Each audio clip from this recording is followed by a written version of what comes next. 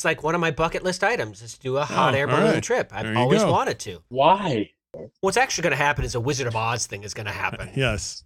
You hit your head and imagine you spent an entire frightening journey through a foreign world. It's the opposite of Wizard of Oz. You get just sent to Kansas, and You get That's sent to where a I boring stay. land There's- where nothing happens I don't have any magic Hey. shoes. except we basketball. love all of you in Kansas. Thank you for making me incredibly uncomfortable. That's your fault. No, it's not. You just called him Yeah. baby. Welcome back to the Jack of the Shadows podcast, season 2, episode 4. 1, 2, 3, 4. I'm Eric VC, and as always, I'm joined by my favorite Kukla and Ollie, Dave and Adam. Together, we're the VC What? boys. On Earth. Say hello, what? Dave. On I don't- Earth is I that. guess I'm Also, you Ollie, didn't 'cause get I don't your wanna be hands that up, other and all I thing. can see is Baxter, you know I don't Kukla speak and Spanish. Ollie. What's You've that? never heard of Kukla, Fran, and Ollie? I'm fairly certain no one ever cared about Kukla. Well, Who's Kukla was Fran the and other Ollie? puppet than Ollie. Who's Fran and Ollie? This is a puppet show from the 50s. They're no Topo Gigio. Oh, they're way better than There Topo you go. Gigio. I don't think so. That As you can imagine, Kukla is so one crazy-looking esoteric. puppet. That is For this episode, we Kukla. read Lord of Chaos, chapters 13 through 18. We'll start this episode, as always, with a review of what we read and View from Dragonmount before moving on to History Repeats, where we'll talk about Rand's school and what it means, along with what he learned from Herod Fell, and also Herod what we stood up. learned of Rand's history. Next, we'll discuss where we are at with the intent of our characters and those around them and what's my motivation before wrapping up with our Copland of the Week and who leveled up. I like Dave's Herod stood up though. Right, That was, thank that you, was thank a little you. nice. There was a little nice sprinkling of some I seasoned it. spices. I threw a little seasoning in there. So without further ado, let's jump into our hot air balloon and sail to the top of Dragonmount so that we can review our chapters for this week. Apparently, hot air balloon is funny. It was. I got to give credit This where is- it's due. this I is guess. true. Come on, get into the hot air. I haven't used antiquated You've never technology flown it yet to get to the before. top You of will be the Dragonmount. first. All right, so let's start with chapter 13, Under the Dust. Chapter 13 opens with Theodrin's efforts to break Nynaeve of her block. Apparently, Theodrin has dumped a bucket of water on Nynaeve, who quickly retaliated with a strike to Theodrin's eye. This blow was followed by one from Theodrin to Nynaeve's jaw. The two keep at it, not fighting, but trying to break Nynaeve's block. Nynaeve has found someone as stubborn as she is, apparently. She returns to her room without success and sees Elaine in bed, staring at the ceiling. Elaine has returned from trying to teach Esmeralda, Dagdara, and Verilyn to make Terangrial without success and nearly killing Verilyn. That was a really well pronounced, enunciated sentence, Eric. Elaine continues to complain about her day, mentioning that Moghedien had suggested they all go to Camelin. This led Elaine to sending the Forsaken to bed. Apparently, she doesn't dig the idea of a Forsaken being somewhere within close proximity of Rand. Anybody else think that that's a bad idea? Mayhaps. You know who didn't think it was a bad idea? Nynaeve! Right. Not surprising, really. After more complaints from Elaine, Nynaeve yells out that she did consider that this is a wise course of action. Elaine makes it clear she doesn't wish to leave until at least Tom returns from Terabon somewhere. Yeah, those guys have been missing for Or a is he in long Ara time. Domad?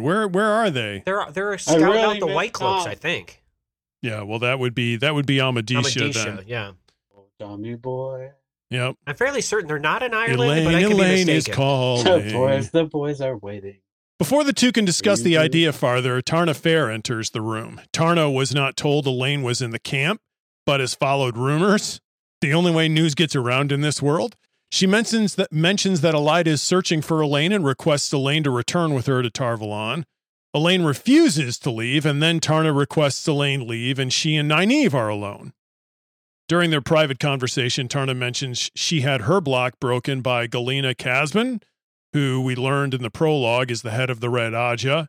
Do we know what we're about to say, what you're about to say yet? Is she a Black Aja? Right. She is a Black Aja, right? Well, she's Captain Poopy Pants then. Right, yeah. Tarna tries to sweeten her disposition and convince Nynaeve to tell her what she knows of Rand. The disposition. What a show. She goes on to request that Nynaeve also return to Tarvalon with her. Every time you say a word strangely like Valan instead of Tarvalon, I'm going to start pronouncing other words very strangely. I would like this to Strangely, happen. you mean? Sure, You're yes. on record. Strangely. Nynaeve refuses both requests, and Fair asks her to think on it longer before the Red Sister leaves. Nynaeve ponders how knowledgeable Tarna is on the inhabitants of Saladar and then heads out to find Elaine.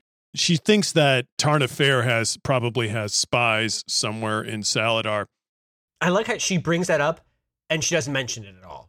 Like every time someone, like in another one of these chapters, someone mentions, "Oh, you must have spies somewhere," and they all just completely pass over. Oh no. idea. Well, she did. No, There are she a couple doesn't. She times doesn't that actually mention it to Tarna. She just thinks that to herself. Nynaeve returns to her room empty-handed, only to discover Elaine newly arrived as well. Elaine has collected 2 dreaming rings and tells Nynaeve she's resolved to stay in Saladar. She's convinced that without their presence, Tower 2 will rejoin Tower 1, which the news that they've heard as to how Tower 2 is dealing with Tower 1 leads her to fear. The princess has further decided that they will use a trick in Tel'aran'rhiod she learned from the Wise Ones. It's possible for the thought of something needed to guide them toward an object in Tel'aran'rhiod, and then she thinks that they can use the need to convince Tower 2 to follow Rand or to join up with Rand to find something important in the world of dreams. How is Tower 1 and Tower 2? How are they communicating? Well, Tarna Fair is Pigeons, there. probably. No. Tarna Fair is there from Tower 1. Right, she's there right now, but you just mean in general, Adam, or you mean at this moment? I meant before that. No, they weren't. They weren't communicating. Remember, really. they were ostensibly in hiding. Unless the spies were. In a secret location. Which everybody knows about. That was secret for about 2 minutes. Was secret for several chapters and not anymore. However long those several chapters are. And what I was going to say was, this is pretty good thought control on the parts of Nynaeve and Elaine, because both those two are constantly thinking about Rand and Lan. The person that rhymes with Rand. They're running through their brains like all the time. Mm-hmm. It would be very easy for Need to slip into those two guys. Oddly enough, it hasn't yet. Right. And I'm impressed at the fact that that didn't happen. That would have been a funny moment. It has, though, because on occasion, Lan's ring around Nynaeve's neck has appeared on her unwanted when she's been in Tel'aran'rhiod. Right, but that's slightly different than going to that object. Right. Well, they haven't really traveled at all. But this would have been a chapter where he could have thrown something like that in as a kind of it just either happened, red herring or a humorous. That would have been kind of cool if it had just happened. Right, and one of the two, and one of the two getting really ticked off at the other one, being like, "Would you control your thoughts already?" Well, I don't think that they would have dragged the other one. I don't think they would have dragged the other one. They would have just taken themselves. Well, weren't they holding hands? Well, that's different, right? If they're holding hands, but they're not in the habit of holding hands in Tel'aran'rhiod. That would be kind of weird if every time they were there, they were holding hands with each other. That sounds like they're being led by a teacher who's like, "Now, they're children, not in the habit of holding hands. Remember, while we're here at the museum, everybody has to hold hands. Find your partner." I mean, maybe they should hold hands more. I'm just saying, Nynaeve could actually get some power from some folks, maybe if she held hands with them. So Nynaeve agrees to this idea of Elaine's on the condition that if they don't find anything, that they will leave for Caemlyn. So she agrees on the conditions that they adopt Moghedien's plan. Yeah. Yeah. Oh, boy. It's wild.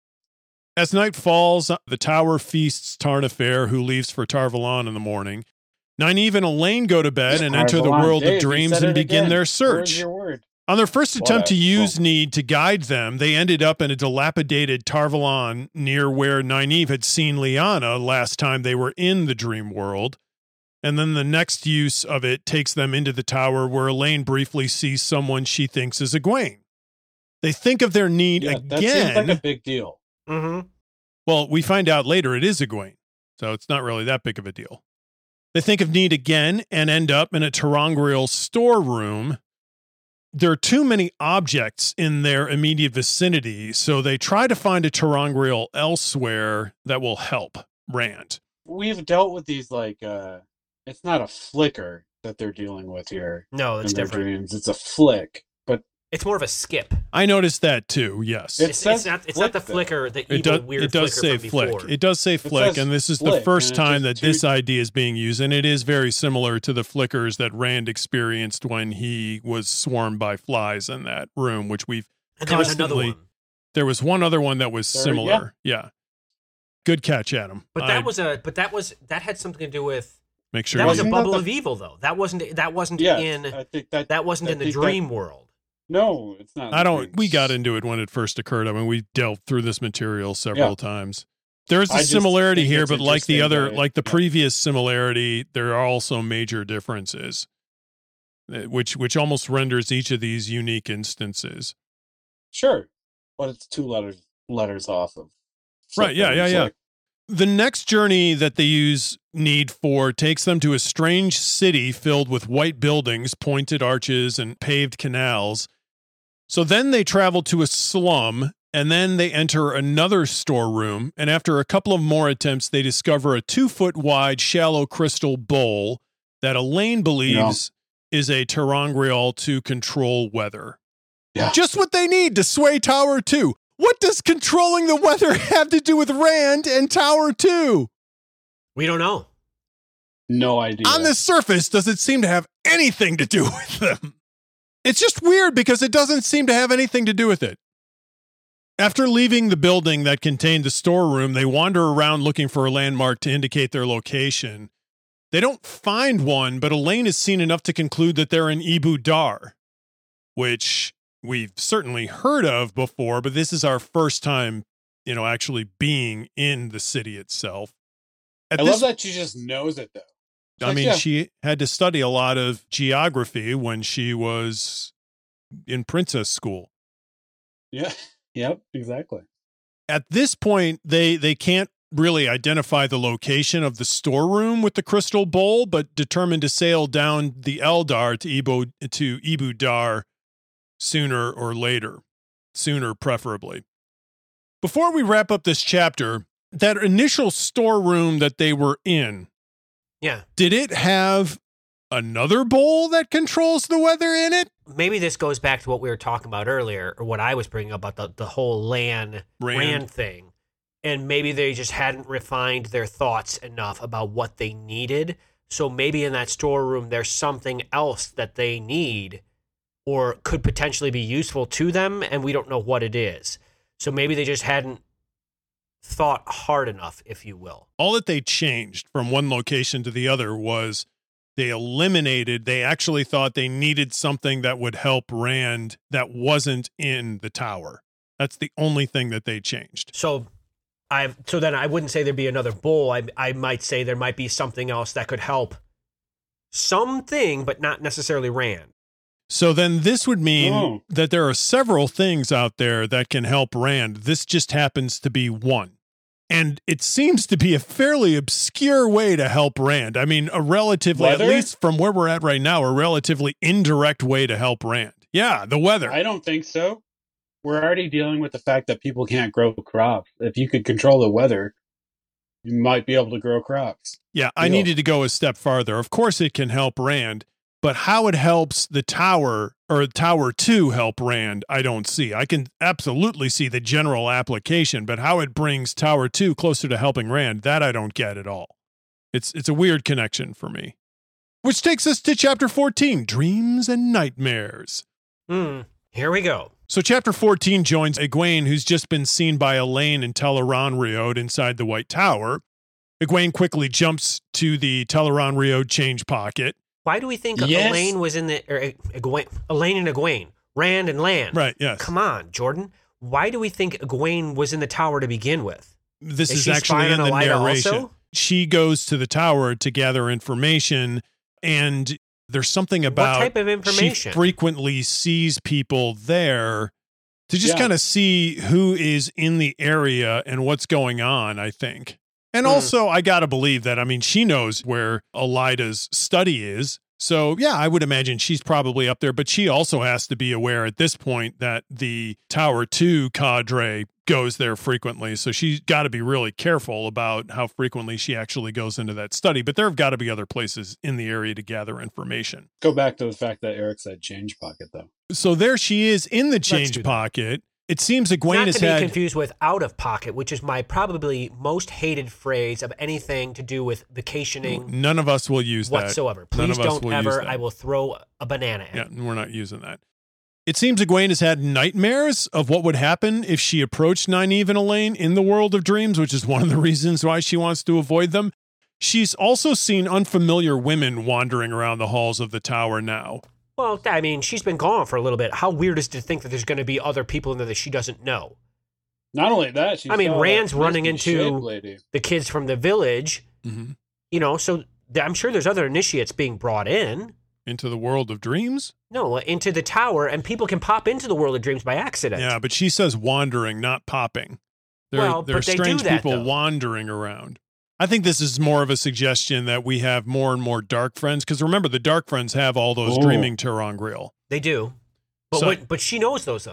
She knows those dark friends, though. Well, but it's a Terangriel, so it can be changed from one hand to the other, and she knows their names and she knows their descriptions, but she hasn't seen all of them physically yet. And she's probably seeing Forsaken as well, and she definitely doesn't know all of them Yeah, physically. But more likely the Forsaken are going to be able to disguise themselves successfully for a period of time than the dark friends are. Sure. Do you think so? Anybody think can all- disguise do themselves in all- Teleronriode. Do all of the Forsaken have the ability to like just control everything? Yeah, I guess they do. Probably. They've been doing this a long It, time. it seems like from what we I would have guess seen, so. They do. Yeah. We're reminded of Egwene's impatience before she recalls having seen a Domani woman, gotta be Lyanna, staring at a freshly blue-painted stable in Tarvalon. That's Lyanna looking in on her eyes and ears, and she was a blue, so that's probably some kind of a sign. In addition to Lyanna, Egwene has also seen a sturdily pretty woman who moved with a purposeful stride, blue-eyed, and with a determined face. Yeah. See, I do think that's Swan. Copper skinned. No, Copperskin is the Damani, which is Leanne. She would know Oh. Swan, though. But no, not necessarily. Remember, she's been away. She has not seen Swan since Swan has lost her ability to channel. And remember, she changed, so other people didn't even recognize her. And Swan has an Angreal to get into the world of dreams. Maybe. So if but Leanne's Swan there- would look... Well, Swan has the Angreal. She has the dreaming ring, so she Right. wouldn't be translucent.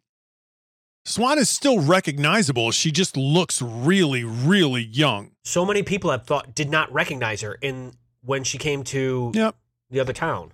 It could be Swan. I Salazar. think it's going to be somebody else. But yeah, those are all fair arguments for it being Swan for sure. Do you think it's just going to be a stranger we haven't met yet, Eric? Yes. I thought it would be someone we haven't met yet. I didn't think about it being Swan. As she's thinking about... Or what as if, what she's- if we don't see? Like, what if we It's never just a find that non out? Very sequitur, well, it's a right. red herring. Right. Communism was a red herring. Then she sees a little bubble of a dream and she gets swallowed by that, and she's inside Gawain's dream of rescuing her from Rand. This gets weird fast. The dream reveals Gawain's love for Egwene and hers for him at the end of it. It also reveals that Gawain thinks one of the reasons Galad has become a White Cloak is because of how the Aes Sedai have used Egwene and Elaine. Really? I guess it makes sense. Well, I and, guess it makes and sense for Galad, Galad. both Galad and Gawain, when they've seen Elaine on occasion, have complained about the way that she's being used and what she's being allowed to do with them. And so, yet one of them definitely is being used, if not both, by the White Cloaks. well, one, not Gawain. Gawain isn't one, the White yeah. Cloak. Galad, Galad, yeah. yeah. But he is, but also at the same time, it makes sense that he would go there and he willingly went there. Yeah, So- I don't think Galad Yes, gets absolutely. used by any. I mean, Oh, Galad's being used interesting. by Galad was being used by Aleda, for sure. Gawain. Gawain, thank you. Yeah, Galad, yeah. Well, I think the tower, or not the tower, those White Cloaks, Them White Cloaks. them there White Cloaks, I think they're using him a bit too. They know his temperament and they know his right and wrong thing, and they can probably apply that to their own needs. Well, let's sure, just face they it. can, but, most of the yeah. majority of them Oh. have ulterior motives on everything they're Yeah, doing. right.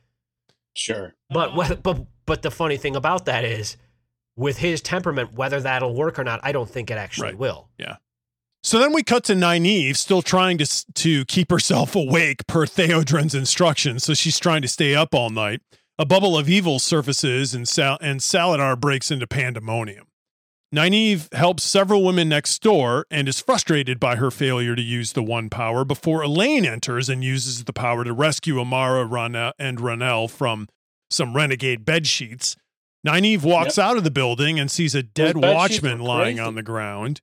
The bedsheets were wild. Is this reminding anyone else of the Sorcerer's Apprentice, where everything is coming to life? Oh, sure, yeah, the marching broomsticks. Yeah. Right, where everything gets out of hand, and first it's all under control, and then the chaos happens. Now, only they didn't initiate this. There was no initiation, there was no under control, just the chaos.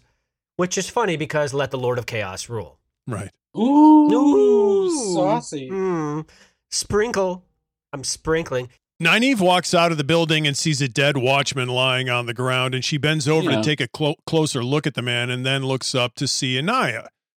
Anaya thinks this may be Samael and the Aes Sedai have planned for an attack from him, and that plan involves linking. Bees. And Nynaeve has an awkward moment trying to link with Anaya before she experiences the awe of the link. Yeah. During the link. This was special for her. Yeah, it really was. She like, really. Oh, this is what the power feels like. Well, this is what not having to worry about controlling the power feels like. And everybody sort of goes through this tranquility while they're experiencing this link. During the link, though, one person who isn't tranquil is Nicola, who says, "The lion sword, the dedicated spear, she who sees beyond, three on the boat, and he who is dead yet lives. The great battle done, but the world not done with the battle. The land divided by the return, and the guardians balance the servants. The future teeters on the edge of a wave." I think she said it like that, but that was fun. She may have. Is it just me, or is everyone else stupid when that happens? Because she makes this grand pronouncement, which is nothing like this girl has ever done before. Right. And the entire rest of the dumb women are all like, yeah, she just must be babbling. It reminds me of Harry Potter in a little bit when there's the teacher that does the tea leaves. Trelawney. Trelawney, yeah. Matter. But it is that. Right. It's a foretelling. It's a prophecy. Let's see if we can parse some of this out. So the lion sword, the dedicated spear. Well, Rand has the dragon sword, not the lion sword. The lion has to do with Andor. Right. Matt has a spear. The dedicated spear could also be the Aiel.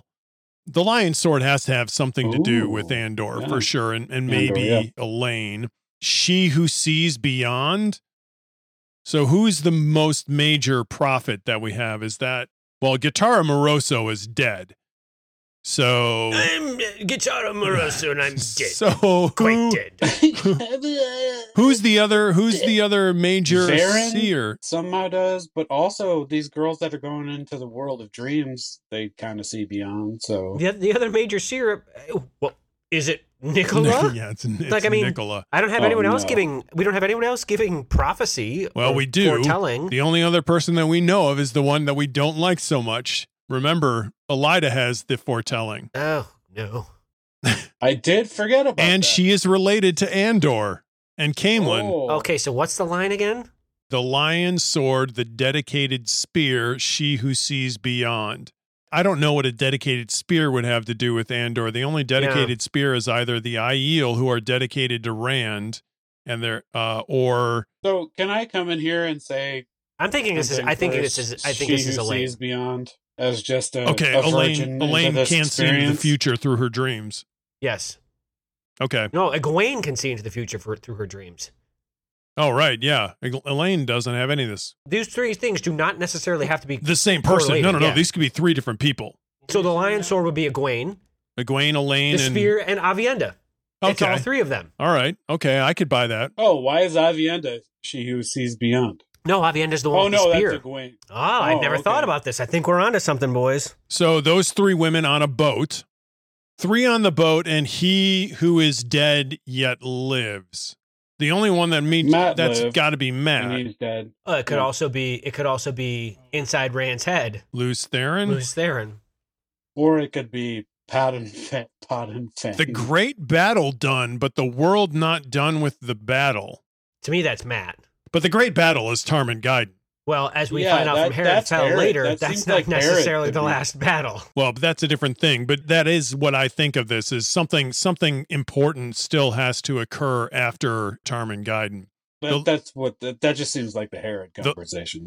Right. The land divided by the return, that's the Helene, so that's the Seanchan. Oh gosh. And the Guardians balance the servants, that's still the Seanchan, because they are the Guardians. The Guardians were the people waiting for the people from the return. Right, it's related to the Seanchan. Yeah. Mm-hmm. The future teeters on the edge of a blade. Nothing actually is prophesied here. She just names a bunch of people and situations. Well, she doesn't determine an outcome or mention an outcome. We don't know. We could be completely misinterpreting this, and it could be something else entirely. And we may never find out what that is. As you mentioned, Dave, Anaya seems totally unaware of what Nicola has just said. And how is it she drops this crazy phrase? Mm-hmm. It's not like they're arranged in a circle singing Dahu Doris. I mean, there's a lot of chaos. No, they're wandering through these streets and chairs are hurtling out at them. But that is just equally as weird as the rest of that. And they're paying attention to all the rest of that. I think someone would go, someone please tell me you remember what she just said and write that crap down. The other thing is, it's not like there's a giant gong that rang and she's shouting at the top of her lungs. I mean, I was loud, but she very well could have just been speaking at a normal level, which is why Nynaeve hears her and nobody else does. That would have been a more interesting read. Yes. So maybe that is it. Maybe it is that it was just such an aside that only one person was really like, yeah. But even you would think Nynaeve would be like, well, that was a note to pay attention to. Nynaeve does think it's strange. Nynaeve and Elaine explain that this wasn't a Forsaken attack, but a bubble of evil. Nynaeve goes on to mention she and Elaine have discovered a ter'angreal, but the Aes Sedai move on before Nynaeve can get words out. Well, I love that. She's telling them, this is not the Golden Bees, Yamurans. This is a bubble of evil. Right. And everyone's like, poo-poo, child. You don't know what you're talking about. No, I think they're willing to accept that, but they're not. No, they don't. It's only the second time around when she mentions it that they possibly ponder it. Possibly ponder. The chapter wraps up with Nynaeve trying to determine why Anaya seemed disappointed that this was not a Forsaken attack, and then she passes Theodrin and makes the decision that she's going to go to sleep, but she doesn't follow through with it. Well, I think the reason why she's upset that it wasn't the Forsaken attack was because they've been preparing. Like, they've been making their own battle plans to be ready for this Forsaken attack. Like, when it happens, we're going to have all this ready to go, and then something happens and they're all ready to go, which didn't go very well, and it wasn't the Forsaken? Well, gosh darn it. We prepared all this for nothing and it hasn't happened yet? Like, it's just that weird kind of, it goes along with the rest of their stupidity. Which takes us to chapter 15, A Pile of Sand. The pile of sand refers to the order given by Melaine to Kawinda to search a pile of sand for a red grain. So Egwene wakes from her night of dreaming. It seems that since the death of Moiraine, dreaming gives Egwene a low-grade headache. She looks out of her tent and then returns to her bed and falls asleep. She dreams of Gawyn and has some prophecy dreams. So in her dreams, she's trying to get Gawyn to turn away from her and face a wall against his will. Gawyn's closing a door on her. If the door shuts, she realizes that she'll die, so something's going to go on between she and Gawyn and him denying her, and if he totally denies her, she's going to die. She dreams of Perrin with a wolf at his feet and a hawk on his shoulders, staring at each other. That's fairly obvious. Right. He tries to throw his axe, finally running away with the axe chasing him. Okay, so we know what the Perrin, who those people are, being... It's his wolf brothers and then Fael. Oh, that's who you think it is?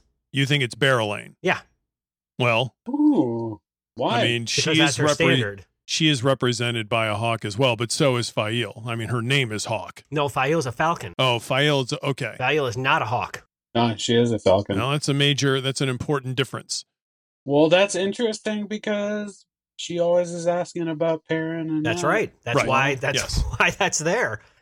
Another of her dreams involves Perrin being turned away from a tinker and running faster and faster. We know who that is. That little tinker. So, Aram. Yeah, it's Aram, whatever you want to pronounce it with. Potato, Tarvalon, Seanchan, whatever. Another dream is Matt speaking in the old language and 2 ravens perch on his shoulders, claws sinking into his clothing and flesh. So we got 2 ravens. Not only Yes, that, but that's though, the symbol of the Sean-Chan. Are she's 2 like ravens. No, speaking- it's 2 ravens facing each other. Okay. She is also able to understand that language. She can understand it in the dream, which is interesting. Yeah. But I bet she couldn't in the waking world correctly. In the world He of dreams, all sorts of crazy stuff happens that that doesn't happen in the natural world. So that makes it's no sense. big deal. She dreams of a woman's face shrouded in shadows, beckoning Perrin toward danger. And then her Elaine forcing Rand to his knees, Elaine, Min, and Avienda sitting in a circle around Rand, each in turn laying hands on him. Rand heading toward a burning mountain, the seals of the Dark One crunching under his boots. I can't remember. All the things that she dreams do not necessarily come true. She doesn't even know this. Okay. She doesn't even know the answer to that. All right. 2 women she had seen in Teleronrio drag her toward a table of hooded women who reveal themselves as Leandrin. That's just latent fear right there. A hard-faced Sean-Chan woman hands her an Adam. Rand capering through Kairien with men behind him blasting buildings with lightning and fire. She eventually is awoken by the Gaishan Kawinda. Kawinda's period of service is over, but she's maintained her service, like several Gaishan. Amis, Bear, and Mullane then enter Egwene's tent. The 3 wise men comment on Egwene's recent dip in health, post her fight with Lanfear. Yeah, Egwene she's had still that, recovering so from she's that. still recovering from her fight with Lanfear. Yeah, she's got headaches and she's got all sorts of stuff going on. She had to be sitting cross-legged on a pillow. Do we think she can't grab the power correctly, or No, she's fine. She can do that. No, She'll we'll be get fine. there. Mullane demands that Kawinda go and search a pile of sand for a red grain, and then the wise ones discuss the rash of Gaishan who refuse to end their service. The behavior has affected a quarter of all Gaishan. It is apparently only several weeks after the attack by Lanfear. The wise ones have been keeping Egwene out of the world of dreams due to her headaches, but suggest she may be allowed to go with them in the next meeting with the Aes Sedai. Egwene asks them if she can be pulled into someone else's dream against her will. right? She's Right. Not that I know anybody like this, but A friend of mine. Right. I'm really worried about this person I know who just happens to be in the world of dreams. Bear informs her love and hate will allow that to happen. Bear goes on to say that she learned That from a 80s, near 90s 200-year-old wise one that if the love is strong enough, a dreamwalker can be sucked in by simply being aware of the other person's dream. I thought it was 300. Okay. Well, that's more impressive than 200. That's another 100. Right. Because more is Adam always can do better. math. Yes. Adam with quick math. There you go. Look at that. That's simple math. Right. Simple meth? That's a different matter also. You're right, Adam. It is 300. It's a long time to be alive. I mean, so is isn't 200, by the way. Yeah, but 300 is better because as It's we not know, as it's impressive. more It's than more, 200. right. And more is better. Egwene thinks that not even Aes Sedai lived to 300, so it is a long time. For the last 200 years are awful. 400 years ago, our forefather. We leave Egwene and join Elaine, who heads out into the town and is quickly joined by Nynaeve.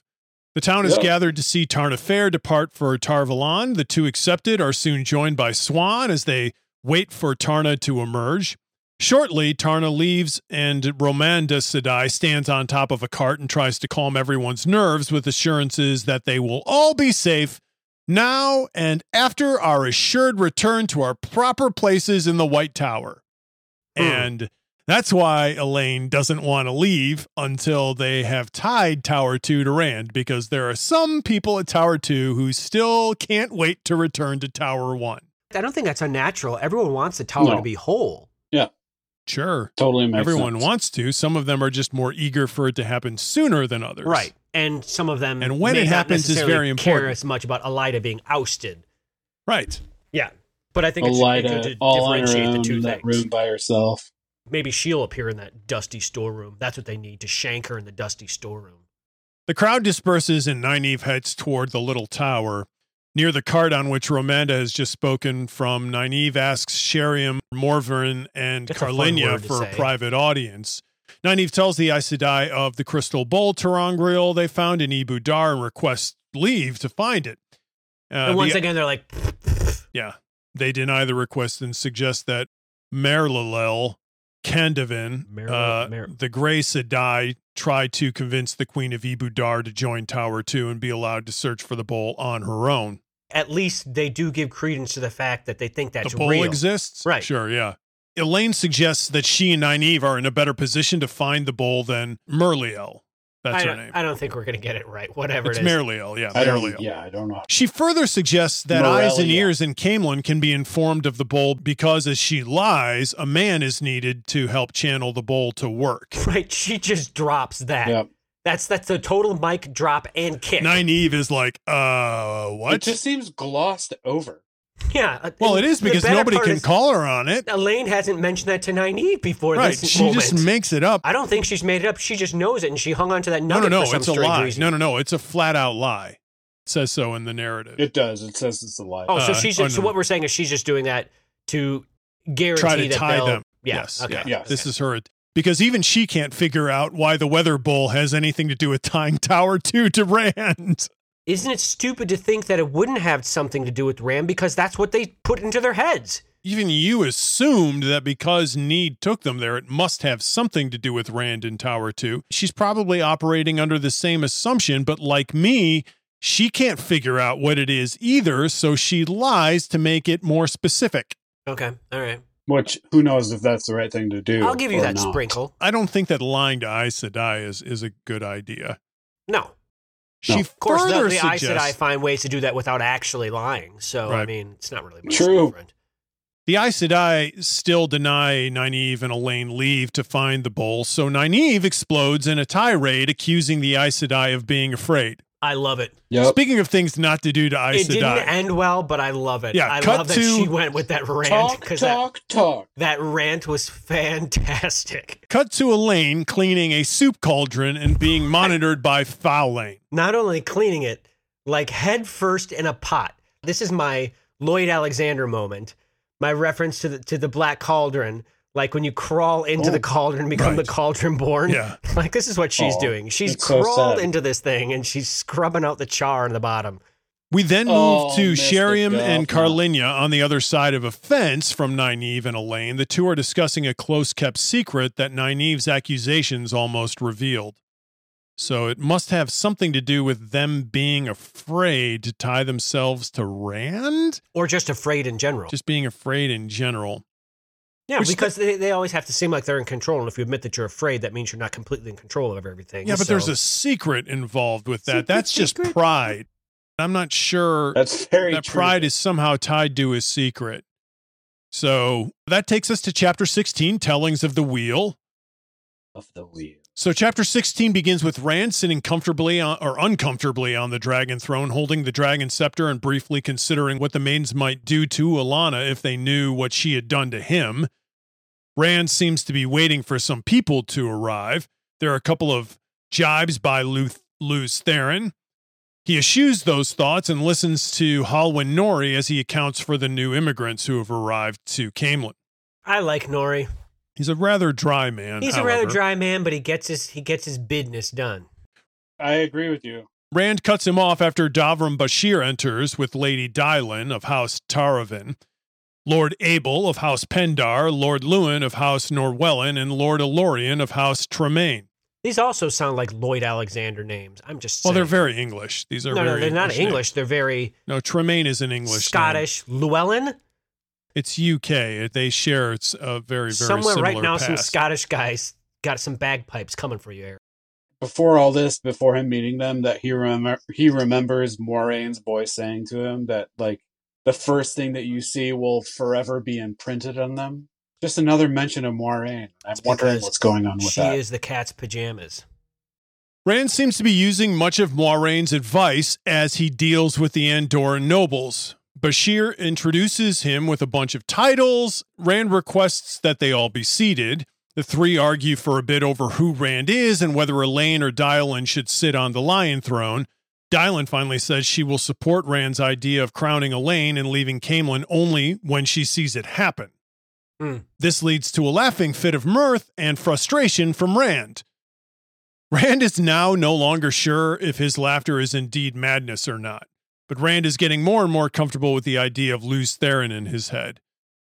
This is why I don't understand why we're not getting Randy with it, because that's some crazy stuff. Really seems to be going mad at this point, right? Oh, yeah. What's the definition of mad? I mean, we don't really know if this is schizophrenia or if it's really a separate entity in Rand's head. When we're talking about the dragon reborn, you're talking about something reborn in someone else's body. So if that is the case, then is it really madness when you've got somebody else in your head? I can see it can drive you crazy, but Rand's part of himself still feels sane, and he's got this other voice talking to him. So is that Rand's madness, quote unquote, or is this really somebody else in his head? And we don't know that yet. I think that if you have someone else in your head, that could absolutely drive you crazy. I think it could, but I don't think it has yet. We haven't gotten to the last chapter. I think it's the next chapter. Lews Therin is humming to himself when he sees Berelain. That gives me the inclination of an actual separate entity. I agree, but I think both things are true. Matter. I don't think they are true yet. It's still driving him mad. Okay. Rand dismisses the group, but before they can leave, he pulls Dylan aside and asks her about her initial shock at seeing him. And Rand finally gets the story of who his mother truly is and why people keep telling him he looks like Tigraine. After the story, Dylan tells Rand of Tigraine, and he finds himself wishing for someone to confide in. The Andorans leave, and Rand finds himself staring at stained glass windows, a past queen staring down at him before Davram Bashir speaks to him. Bashir tells Rand that an emissary from Lord Brend, a.k.a. Samael, has arrived. The messenger enters, and it's clear Samael has done something to the man. His face is frozen in a grin, while his eyes seem to scream in madness and his hands twitch.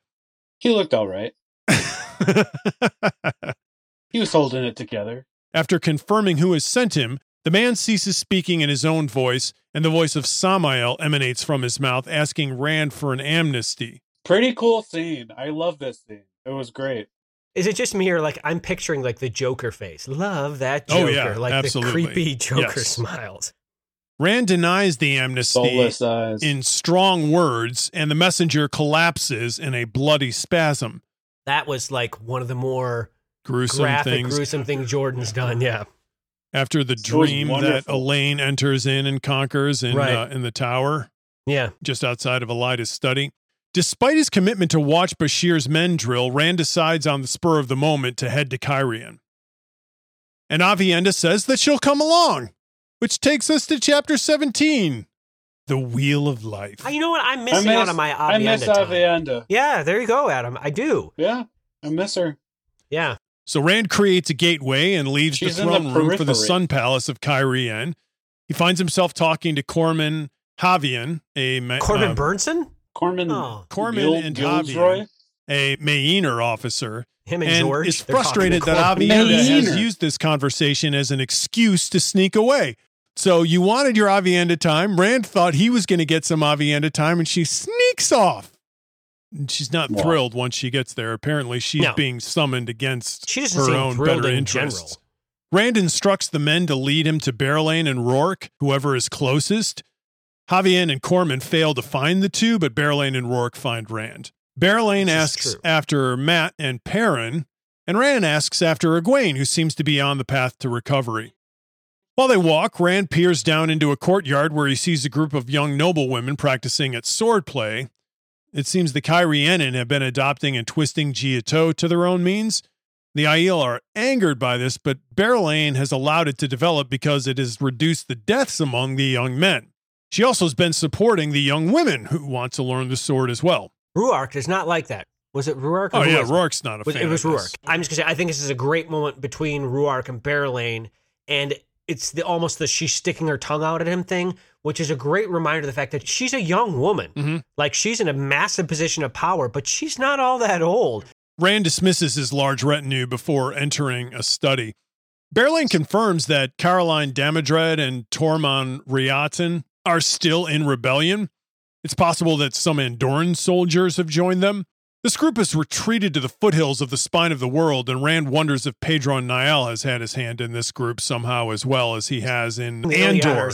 No, it's the group in Andor that we know Niall is involved in. Rand ignores this minor threat, though, to focus on the more important one, which is Samael at this point for Rand.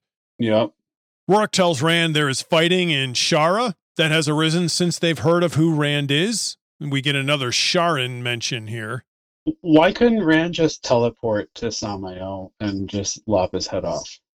It's possible that Samael has wards that won't allow Rand to travel there, for one. Probably. And yeah. Rand also has to know traveling requires knowledge of the destination. True, where he is, yeah. Cairhien is starting to recover economically, and a Seafolk ship has docked there as recently as this morning as the trade starts to continue to grow in the land. Which is strange because it's so far from the sea. Is that the same one we saw before? No, we're getting more and more sightings of the Seafolk docking in river ports and seaports as well. Oh, so you think it's just more of them? This is more evidence that they are becoming more prevalent on this continent and behaving in ways that they historically haven't, which is strange. Jelani then interrupts Barrelane to tell Rand that Mangin is there to see him. Oh, boy. Mangin enters and tells Rand he's killed a drunken Cairhienin for showing off a dragon tattoo on his forearm and the markings of an Aiel clan chief. That guy's so cocky about it. I don't think he is at all. He's just matter of fact about it. He's yeah. You don't think so? I thought he was just like, yeah, this is what I'm doing. No, the Aiel aren't really cocky. No, except for Kool-Aid Man. Again, he's dead. Right. And he's dead. Dead. Quite dead. Right. I thought he had a little like. No, you just no, think I it was felt just, no attitude it was just from him. matter of fact. He's not even sad. Go. Like he's gonna die, and he's not even sad. I agree with that. I thought that would have gone on line of being just like I did the right thing. Being cocky would have gone along the lines of I did the right thing? No, not being sad about it. Right, he's just like matter of fact about it. He's not sad about he's not sad about dying. What's the difference between that and a white cloak? What's the difference between an Aiel and a white cloak?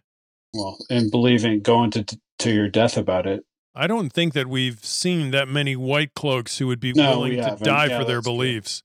We assume that they're like that, but we haven't actually witnessed any of it. There's soldiers out there. Yeah, we haven't witnessed. Mangin is one of the original Aiel to take the stone with Rand.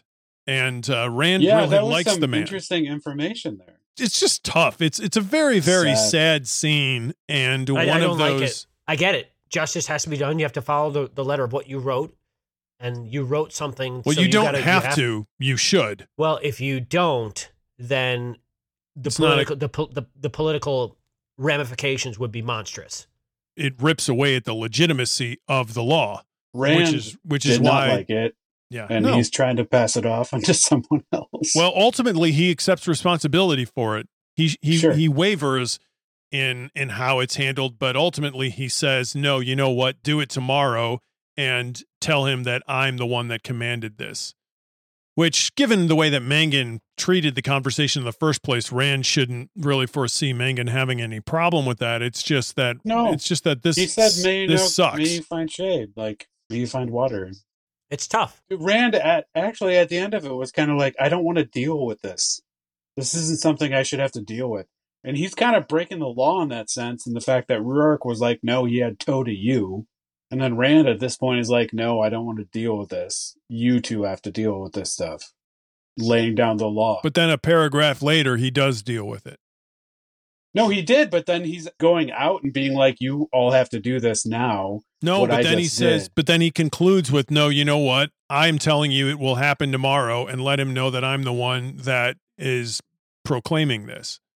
In terms of his death, yes.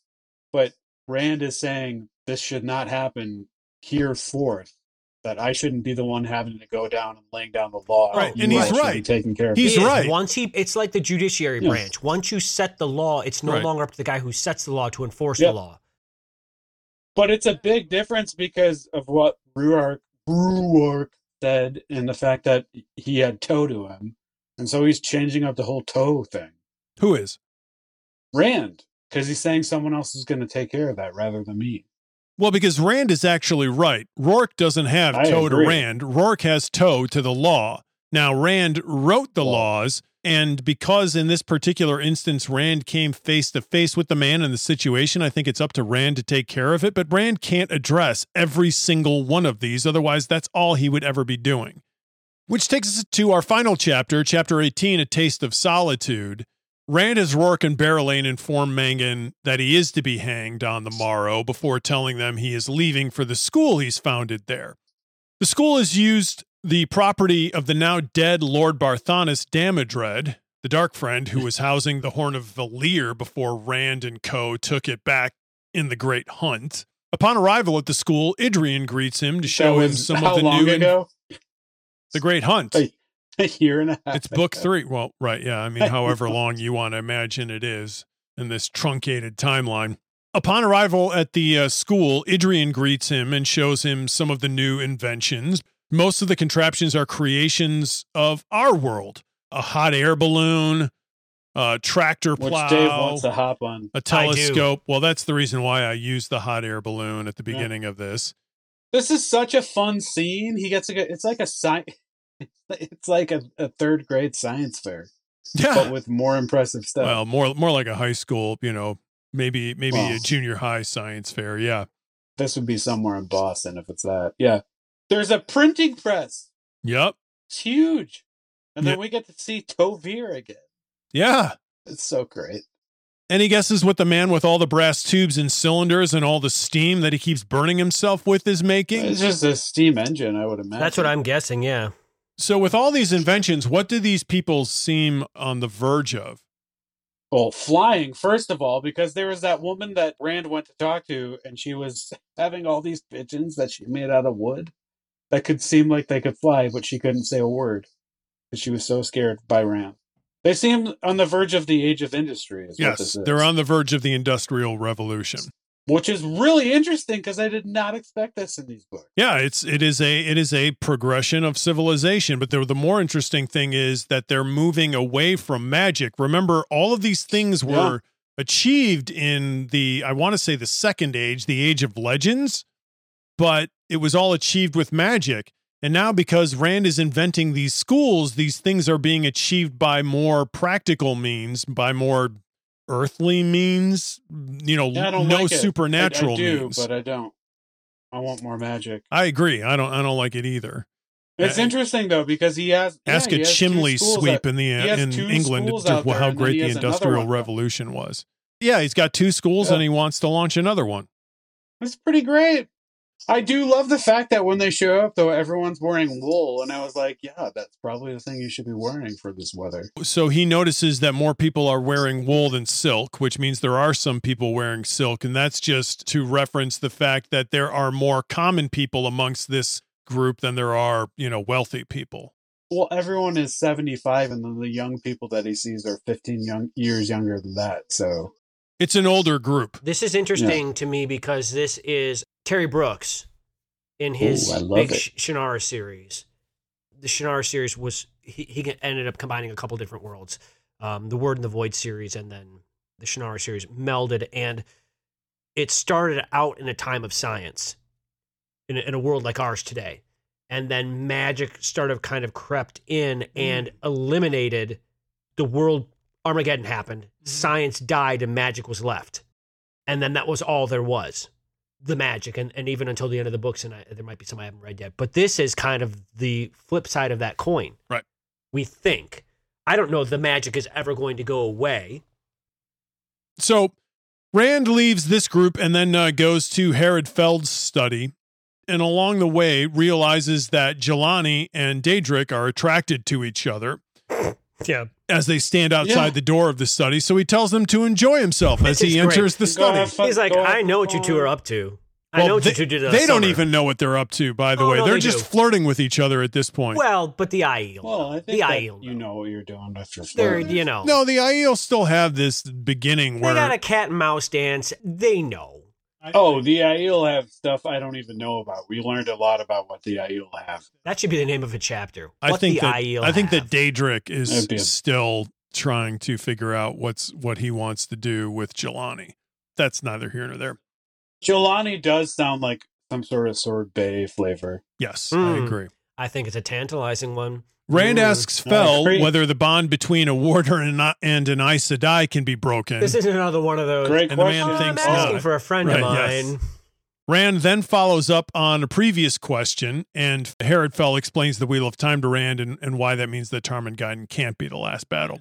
It's and then so good. we jump to Elaine, who seems to have recently come from a disappointingly brief encounter with Aviendha. The Wise One in training basically nods her head at Elaine while she walks into Amisa's tent, and Egwene then requests... And they're all like, what are you doing here? Yeah, and Egwene tries You to weren't follow summoned. in, and she's turned away at the door. Egwene then requests Sora Leia take her to Rand's quarters. When she gets to them, she is startled by the appearance of Nyala, Aviendha's sister, who we've never heard of before. No. So This is kind of Aviendha's had a sister all this time. Do we think this is a blood-born sister, or Yes. is this one of these near sister type things? No, I think this is a blood-born sister. It seems like it's blood because of the physical aspect of how she's described. It seems blood. Jordan kind of goes out of his way to say that she's not quite as attractive by calling her plump in the face. Well, apparently. no. That's just a reference to the difference between a youthful appearance and an older one. Is as we get older, we lose more baby fat. That's all that is. Oh, okay. Oh, because she's younger. Yeah, she's younger I like a plump. But in she's, the but face. she's, Yeah. but the funny thing is, she's younger and she's married. because she's It's a not. wild She world. wasn't a She's not spear a maiden in the maiden. spear. Do we know that? Yes, she was a weaver. Well, you got to Yeah, watch out for that's those mentioned. weavers. Rand enters, and Egwene bursts into a request for help with the Wise Ones. Egwene offers to take a message to Elaine for Rand, as Right she away. suspects Yeah, right none off have the been bat. taken to her since their arrival in Saladar. Rand asks if she will tell him where Elaine is. Well, Rand was also like, "Hey, I'm glad you asked me how I'm doing. Are you okay?" He's saying, hey, everybody else around me is constantly asking me for stuff. No. You burst in here and act the same way, which is We've really been over disappointing. this before with these two about how heartbreaking it is, their relationship, but this one's rough. Rand asks if she'll tell him where Elaine is. Elaine refuses, and Rand tells Egwene he intends... Egwene Adam. refuses, yeah. Right, Egwene refuses. He tells Egwene he intends to make Elaine Queen of Andor and Kyrian, which Yep. is news to all of us, right? I mean, I assumed that would happen. You assumed she was going to be queen of both? Oh, not both. No, pardon me. I mean, Well- we've had hints that she has claims to the Sun Throne. Right. There have been hints in the past, so this isn't totally out of nowhere. We then get a brief confrontation between the two old friends, and they realize how much things have changed between them, per what Yeah. Adam had said. Sad. Yep. Rand senses that Egwene is channeling and asks her if she really thinks she needs to protect herself from him. Doing it She's again. like, "No, I Yeah, it's don't. been- Well, I don't been need to nonstop. protect myself from you." And it's like, you kind of probably have to. Egwene leaves Rand, still trying to figure out how to convince the Wise Ones she's healthy enough to re-enter Teleron Riode. Rand stares at the door after Egwene leaves, saddened by the fact that he'll have to treat her as Aes Sedai moving forward and not a friend from home. Rand's just gotten through thinking at least he could entrust his thoughts with his peers from Emond's Field, and now he's even lost some of them, hence the title of this chapter. I think he had lost her before this, though. He lost Egwene a long time ago. Yes, but this is Yeah. this is the final nail in that coffin. You think it's the Sure. final nail? I feel like it's presented that way. Yeah, I agree with Eric. in it's terms of presented as a that. turning We got a point. lot of books to go. We do, yeah. That stuff could be rearranged, Right, as it well, and can things be reverse forgiven. course, but right now this is the course that it's on. And Rand It seemed pretty obvious that that's what was taking place. and That's Rand is in a sad. place where he recognizes that he needs people to be able to confide in, and this is one person that he can't do it with, and the number of people that he can is just so It's dwindling. small, It's and dwindling. none of them are around. I'm hoping Perrin's for been some- gone for books. I'm hoping for some reconciliation there, just because he can't. Sure. He can't keep Me going his too. way with. He can't keep going his way with Egwene. And he's gonna need some people within the Aes Sedai that he can trust. Yeah, even though she's Well, not. he's got no she's one. not Even Aes Sedai. Aviendha. Well, she's within the structure. Right, She's she not is. an Aes Sedai. The chapter concludes with Sulin keeping watch on Rand from the courtyard below his room. Do we think that's going to become like something huge? At some given point, someone's going to find out they're not Aes Sedai, and just Oh, yeah. Yeah. the floodgates of lava from Mount Yes. Doom are going to come pouring down. Yes. That is a big problem on Well, the they already horizon. know that, though. They There's other who? people that know that they're not Aes Sedai. Who? Who that matters and could discipline them for it knows. AKA the Aiel. The Aiel do not know. The Aes Sedai. Yeah, I'm sorry. It's not just the Aiel who would the Aiel would be less upset than the Aes Sedai would. And the Aiel would be upset. Oh, yes. With Egwene? Yes. One of their understudies? Sure. I don't think so. Oh, I'm not saying the Aiel wouldn't be upset. I'm saying the wrath of the Aes Sedai would be just as great and what the Aes Sedai could do to them. Elaine and Nynaeve. Well, all three of them. They all have pretended to be Aes Sedai at some point. They know that they're not Aes Sedai and Saladar. They don't know that they've been pretending to be Aes Sedai up to that point. That's true. Swan does, and she's been holding that back.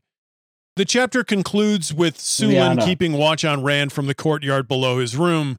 She's determined to keep Rand safe, even when Rand thinks he's alone. He's not. That was such a weird way to end that chapter. It was very strange because it made her seem like she was doing something nefarious. And it was short, and it was just kind of like, why are you throwing that in there? Because it demonstrates what I said. It demonstrates that even when Rand thinks he's alone, he's still got people watching over him. But that's a good thing, I think. Yes, but it still means he's never alone. So it's a good thing in that moment, but it's not great for Rand to never have solitude. So let's move on to History Repeats. Boom shakalaka. Where we just kind of talk about some of the history that we learn here. You know what's funny? You say the history repeats, and what I'm hearing in my head is I'm hearing the song Again by Alice in Chains. I don't know why, but it's just when I'm again and again and again. I'm hearing this in my head. Repetition. Yeah, that's what I'm hearing. So chapter 16, we get this story. We've drawn these conclusions before because we had several prophecies, and these books have been littered with references to Tigraine and her disappearance. That idea has been littered in significant moments throughout these books. But here we finally get the whole thing sort of laid out. Yeah, in a strange way. So first of all, Tigraine was told by Guitarra Moroso that it was incredibly important that she leave Caemlyn for the Blight. And as I recall, Moroso doesn't really give her any instruction beyond that. She's simply given that one thing and makes a very difficult decision and heads out in the middle of the night. Yeah. I mean, I feel like there's backstory there that we don't have or have had. There's probably more. There's going to be obviously more to that than we know. I can't exactly remember if we were given that before. I don't remember. As I recall, there is no why. Moroso is the reason why she leaves, and Moroso just knows that she needs to go. There isn't a reason. That's a complete and utter trust in somebody to just be like, you need to go. Okay, I'm going to go. There has to be some founded proof of trust for you to do that. Like, you're leaving your husband, you're leaving your children, and you're just going out into the Aiel waste of all places in the world. Yep. That's not a small thing. That's a massive, literally not life-changing, world-changing event. Though she doesn't know it, but it is. She didn't know that, but I mean... Well, but she had to know from a world-changing event it would be. The society is set up, I think it could make sense why she would have to. I don't know. But it is if you think about it, I'm not even talking about Rand. I'm talking world-changing event. You are the daughter heir. You are leaving. You're leaving Caemlyn. Right? Yeah. Your nation. Yeah. That is event changing. Well, it did. It changed. It changed tons of stuff. It's the reason why Morghese becomes queen. Right. There are a couple of reasons why she trusts Moroso. The woman was an established foreteller, so she was an established prophet.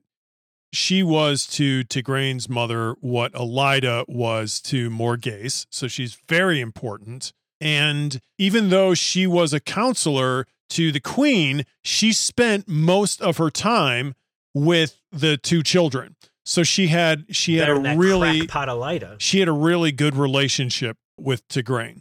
Yeah. And away she went. Yeah. And then she came back. Now years later, pregnant. Well, she didn't return to Caemlyn. She didn't return to Andor. I meant she returned back across the spine of the world. Right, yeah. She returned back to the Westlands. Not to Westeros. That's a different place entirely. Yes, but they both have West in the name. Yeah, they do. Dylan's father blames Guitarra Moroso for Tigraine's disappearance, and he's right. But not for the reasons he thinks. Right.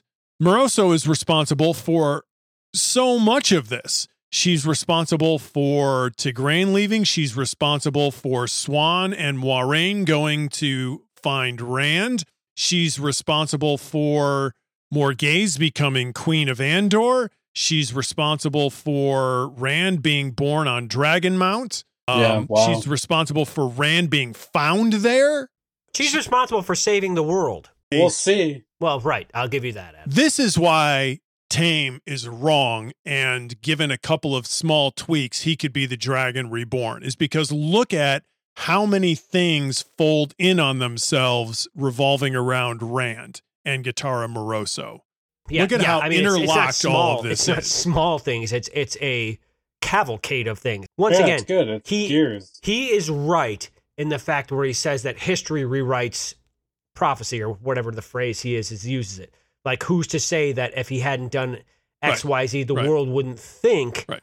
But just because the world doesn't think doesn't mean that something didn't actually happen. We as readers know what is interpreted and what is fact. And these are facts. Right. Indisputable facts. It took 6 books for this to finally be hashed out. Fairly casually. I mean, it's just a conversation that takes really place. Eager to relay this information by any means. Rand has to sort of pull it out of her. Yeah. She doesn't only like 2 paragraphs. She's not really that eager to talk about it. Well, she doesn't know the guy. This is the first time she's really met and had a conversation with him. Not only that, but I mean, and not only that, you're gonna be like, he's volatile. Who knows how he might react to this? I don't think the Andorans are that eager to talk about Tigraine's disappearance either, though. I think it's one of those things because that led to the transition from Damodred to Trakand. That led to the transition, and that was a very difficult time in Caemlyn and in Andor, that transition, because you had all these different houses who were fighting for their claim. So it's not a great time in Andor, and it's fairly recent. I mean, it's like, just a little over 20 years old. Oh, and that's the other thing. Yeah, that's the other thing is that whole transition is what led to Laemon cutting down the tree to build his throne, which is why the Aiel came over in the first place. I mean, so many things spun out of this. Laemon Damodred. There's just layers upon layers of this, and they all interlock with each other. By the way, that little storytelling segment is one of my favorite mic drops in this series. Something we completely did not even mention in that was Luke. Right, because we talked about him. This was the confirmation of it, though. Correct. Yes. I mean, that's massive. That looks like him. Yeah. And not only that, but who Luke is. Luke is related to Rand. Right. Yeah. He's his half brother. Not only that, Rand is related to, which is why they look like each other. Gawain and Galad. No, Rand is related to Galad. Rand is related to Galad. Rand is not related to Gawain. He is a step-brother of Gawain. He has no blood relation. He has no blood relation to Right, but how's this going to... Well, he doesn't have blood relation, but by marriage he does. Right. So how's that going to play out? Like, that's like Gawain, the Nancy Pants boy who's driving us all crazy because he's being misled by everybody else and is so easily swayed by everybody else and wants to kill Rand because he thinks his mother is dead, who's not. Oh, by the way, that's your stepbrother. This is why the blood thing matters, because he's not related by blood to Elaine. And not only that, but still it's strange. I mean, think about Luke for a second. The guy has 3 lovers ostensibly, Adam. That's strange. We're already in strange land. We've got Luke, who is the brother of Tigraine, who we had the prophecy earlier, the dark prophecy that said Luke went off into the Blight. Right. Mm-hmm. And whatever happened to him happened to him. And he's come back and he's haunting Perrin. And Teleron Riode, right. And in the real world, he's whatever the heck his name is. And that's why he keeps thinking he looks like Rand. Right. Because he's related to Rand. This was the confirmation of everything we were discussing earlier. Before. Yes, we discussed it before, but this is the proof. Right. This proves our hypothesis. Yeah. Which is, once again, to me, a groundbreaking moment. This proof is also only by someone that's observing it. What? This proof is only by Dylan? Dylan. The fairly reputable Dylan. She's not observing it. It's known history. It's fact. Yeah. She doesn't interpret anything here.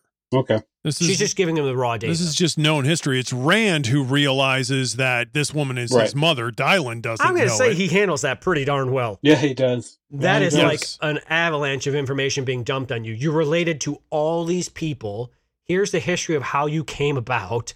Like, he's also got to deal with the fact that, and he's been dealing with the fact that Carrie and Tam, however, are not his real parents. And this is another he's already nail dealt in with that this coffin. before. Yeah, yes. but this is like this is the actual Adam. This is the actual facts. He's thought about it. Now he's given the actual facts. Yeah. No, I know, but he did this with a whole group of people that he had never had any sort of relationship with before. He did this, and had to be like, oh wait, here's your history that you know nothing about. But now he's like, here's the people you actually know. Here's who your real parents are. Sure. Luke, I am your father. Yeah. I mean, and it brings something up that he probably hasn't thought about in some time. I mean, it's a really tough spot that he's put in here. Yeah, I was not expecting this at the beginning of the book. I was kind of blown away. I thought it was too much too soon. 6 books in, right? Yeah. Well, I mean, I don't know. It's different information that we learned this book than the first time that we learned about his heritage. So I don't know if it's going to be different 3 books from now. So this is mind-blowing story writing. This is so well crafted and so good. This is connect the dots, crazy stuff. Like Jordan has concocted this whole lineage, and the way he's crafted this is such masterful storytelling. It's tucked away in here in a really interesting place at a really interesting moment. Another piece of history that we get is Herod Fell's sort of laying out for Rand how the Wheel of Time works. Adam, you referenced earlier that the last battle is not the end of things. And what Fell is talking about is the fact that the world that they live in, time is a giant loop. Tarman Gaiden is the end of the world for these people. It's just not the end of the world for the entire world itself. The universe, yeah. Right, exactly.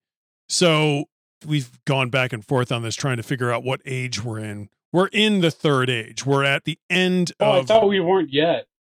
No. We're in the 3rd age going towards the 4th I thought age. maybe we were in the 4th age, but we're not. We're in the 3rd age. Going towards the 4th. The death of Lews Therin ends the 2nd age, which is the Age of Legends, I think. I wonder what this age is going to be called. The Age of Rand. Doesn't it seem like it's all a repetition, though? The Age of the Dragon. Well, that's the whole point. That's the whole point that What's-His-Face is making, is there isn't really a final battle because it's all going to come back around again. Whoa. Just kind of like Rage Against the Machine. It's coming back around again. Back around again. This is for the people of the Aiel. Still, these moments are authentic for these people. The circularity of the way that the world works doesn't really have that great of an impact on, how these people live their lives. Everyday people. This is really being delivered by an academic who is interested in this kind of things and is a fascinating character in his own right, and somebody that Rand actually enjoys having around because the guy doesn't actually know who Rand is.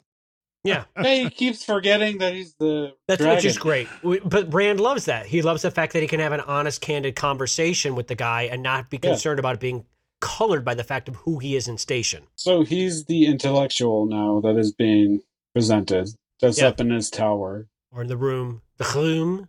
The room with replacing the room with the bad view. With their intellectual. Right. It's like the room. It's like the room inside of a ship where you open up your curtains and it's a wall. You're on the it's Merlin. Ship. It's up in the tower. Yes. Right. Yeah. I mean, there's a reason why he's up in the tower. In Morty Arthur. It's sort of a reference to the ivory tower of academia. He suggests that the Dark One's prison has to be sealed by the time the 3rd age returns. So there's this conversation about how it all works. And he talks about the fact that, it doesn't really matter whether or not the Dark One breaks free from his prison, because by the time the 3rd age rolls around, that prison has to be sealed because that's the way the 3rd age works. And I thought that there was an interesting dichotomy between Fell's belief of this and Jordan's actual theme of how heroism works and how stories play out. because one of the driving purposes of this book, of this series, is to show that history is a creation of a bunch of different people acting in their own self-interest for the most part, and acting in moments of need. And need. And that it's human behavior that drives history. And Fell is almost suggesting that it'll just take care of itself because that's the way the Third Age needs to start, is with the Boar sealed. Well, he's just following the lines of logic of what's been previously presented. And Jordan is trying to make us think outside of the structural confines of traditional logic, I think. It's the difference between reading a story and reading a history text, for sure. But Rand is like, well, what would happen if we just crushed all of the seals and let the Dark One out? And Fell is like, well, I mean, eventually it would just get sealed by itself. And he doesn't really seem to care about exactly how that would occur or how difficult or impossible that might be. Yeah. There's a lot that's brought up here, yeah. Harriet also says that the creator could have just created a world that the seal was already there with the Dark One already sealed in it, I suppose. And not only that, Rand also throws in the whole, well, unless the Dark One wins. He's like, well, yeah, there is that. Well, yeah. Well, there's that. And time gets shattered. It apparently has never happened before. Actually, there's suggestion that maybe it did. But if it did, this timeline wouldn't exist. Well, that's arguable. Okay, I guess that it can be arguable, except for the fact that if the timeline was shattered, if the Dark One was truly freed, there would be no one left to fill him back in because he would eradicate everything. That would be a whole other story. Right. Yeah, we would not have this Wheel of Time story. We could have this Wheel of Time story, and it could end with the Dark One beating Rand, and then that would be another set of stories as to how things reset themselves. And that's one of the things Rand is trying to figure out. And one of the points that Rand is trying to make. Before, though, like why it keeps going on and on and on. And now this is the first time that someone else has come into it that'd be like, We've had a couple of conversations about how the Wheel of Time works and what it is. Yeah, and this is the first character to actually come into it and be questioning it, or just being like... Well, he doesn't question it, he just lays it out. Rand is questioning it.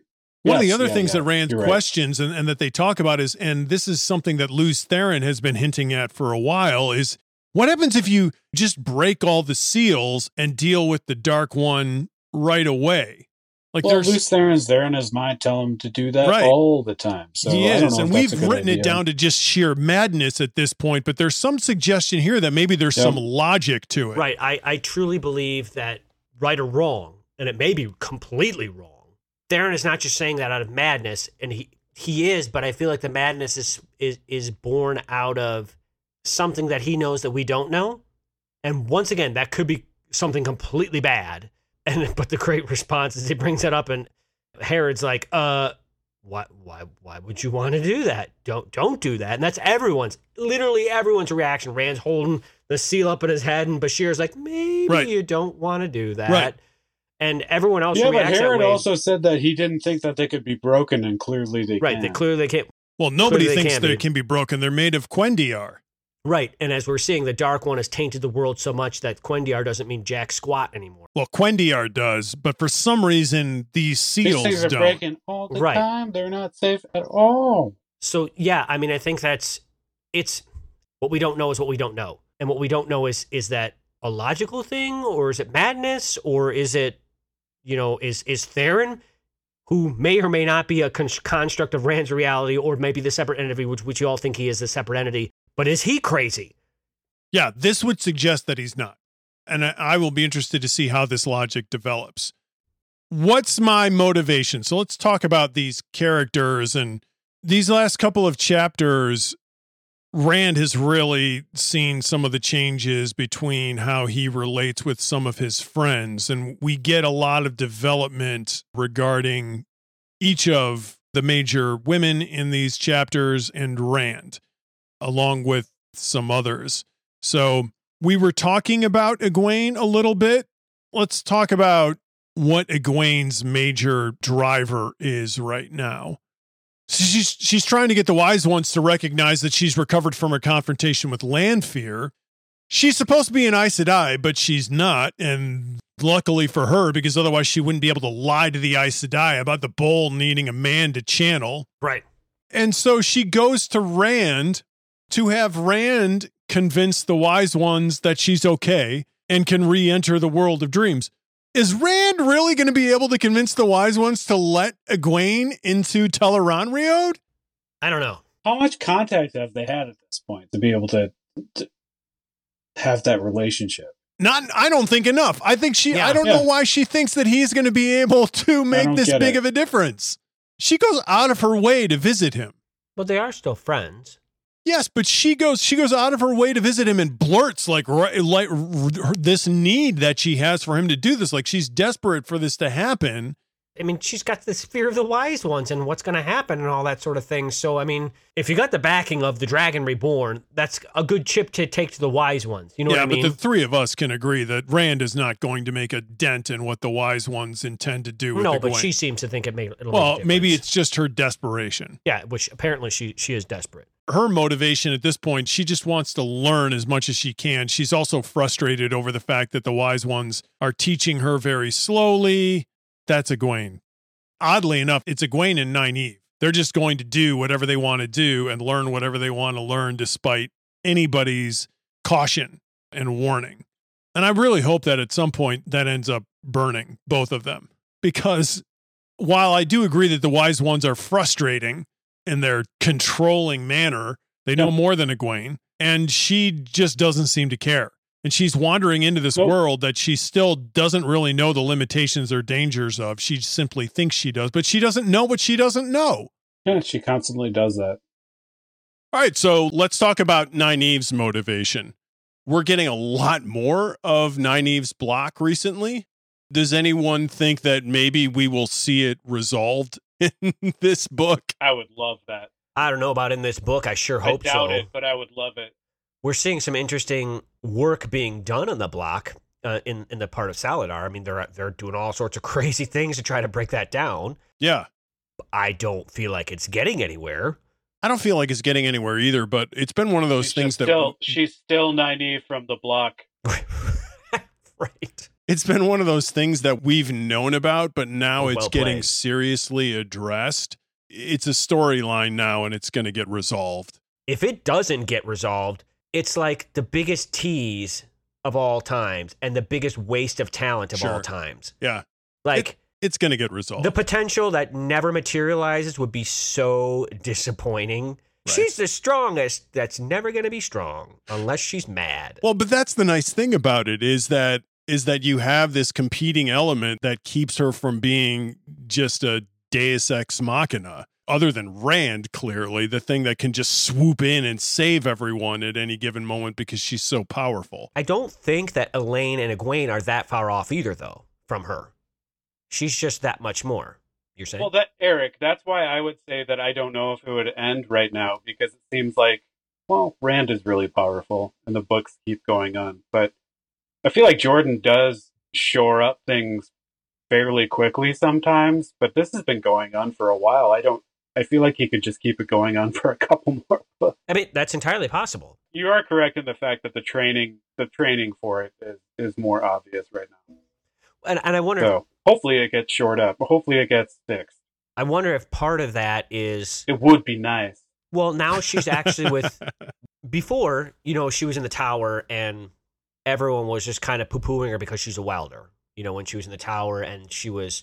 Oh, yeah. You got to go through this system. You got to go through this system. You got to go through this system. Otherwise, if you don't go through this system, all hell is going to break loose. Now, the system has broken down, but they still got elements of it in Saladar, but she's done all this stuff and accomplished all this stuff that they think, of course, a lot of the discoveries they've made are on the behalf of a Forsaken, but that's, they don't know that. So now they're just seeing the potential that she has without having to put her through the quote-unquote caste system, if you will. I mean, we know she's going to have to do certain things to become an Aes Sedai, but I feel like the subterfuge has really benefited the girls, and especially Nynaeve. Now they're like, okay, now that we know you can do things, we really need to break that down even further. We really need to get rid of that block in order to make you reach your potential. And so they're not hung up on as much, once again, with the caste system as they are hung up on what's stopping you. I don't know if that's what's motivating Nynaeve. I think that's what's motivating them about Nynaeve. What's motivating Nynaeve has, to me, and Adam, to answer your question earlier, has certainly changed. At first it was she's going to become an Aes Sedai to punish all the people that hurt Rand and the boys. And well, whatnot. first it was just to get Moiraine. No. Oh, yeah. First it was the boys. Then it became about Moiraine. It was one then the other. Now Moraine's dead. She feels bad about that. She feels, and I think she's gotten over her need for Let's hope revenge. Moraine's not dead. Well, yes. I'm fairly certain she is, but I'm just throwing that out there. I'm throwing it out there to the world. Please don't let Moiraine be dead. So, the only rebirths that we've seen so far have been on the dark side, and that's not good. So we don't want that for Moiraine. Right. But Well, she went down with the dark. Like two. If it's one a, for two, if it's a you're 2 hoping for for a 1, I'm trade. fine. Yeah. So I think she's let go of that hatred of Moiraine. I think that was starting to happen before she died. I think now that she's gone, I feel like she feels guilty about that hatred, and so now it's the healing. Like she wants. Yeah, that to is become, interesting how that's popping And up. Lan. Well, Waiting for Lan. is that a life driver, or is that just a? I mean, yeah. Yeah, I mean, I think it would be, if she was dying, it would be one of the things that she would cling to. She wants to be the healer. She wants to cheat death. Is one of the things she wants to do. She wants to find a way to do that. She wants to find a way to heal the things that can't be healed and do things that no one else has ever done. She has to get past her block to do that, though. Mm-hmm. You know? Well, not really. Just get really ticked off. All the time. Right, all the time, which doesn't seem to be a problem for her most of the time. Seems She's to pretty be. cranky, Yes. you know, but Yeah. This is going to be a very It different is series interesting, once though, Eric, this that gets you're asking overcome. about that. You're asking about motivation, because maybe her motivation will change now, and she will actually focus on being able to stop this block. right. What happens when she breaks the although block and meets the up with person Lamb? that she talked to that had her block stopped, it was stopped in a very weird way, right? Yes, it was stopped It involving seems fairly easy. romance. Oh, the other It girl. seems fairly easy to stop a Right. block. It seemed like a No, pretty good it's- amount of work that it's other girl not. had to No, do. it seemed pretty fast. That way she described it. Yes. Seemed pretty fast. She's saying once you break through, that's it. You're good. Right. Like it just requires a breakthrough. It's a zero-sum transition. It's all or nothing. And right now she's at nothing as She said far nothing. as Yeah. being blocked But goes. that's what I'm saying. What happens? Who is she when she gets the together most with Lan and the powerful block Aes is done? Sedai. Well, then maybe she's just driven by the healing. I would say hopefully she's learned a little bit, because in the past, if she were that powerful and able to do it, then things would have turned out pretty poorly.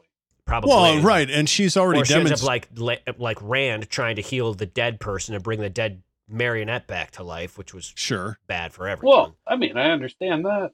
She also has demonstrated a lack of ability to cooperate with anyone and to just think that she is the only person Yeah, with no a good kidding. idea and just do whatever she wants. Now imagine that person is the most powerful witch or most powerful sorceress in the world.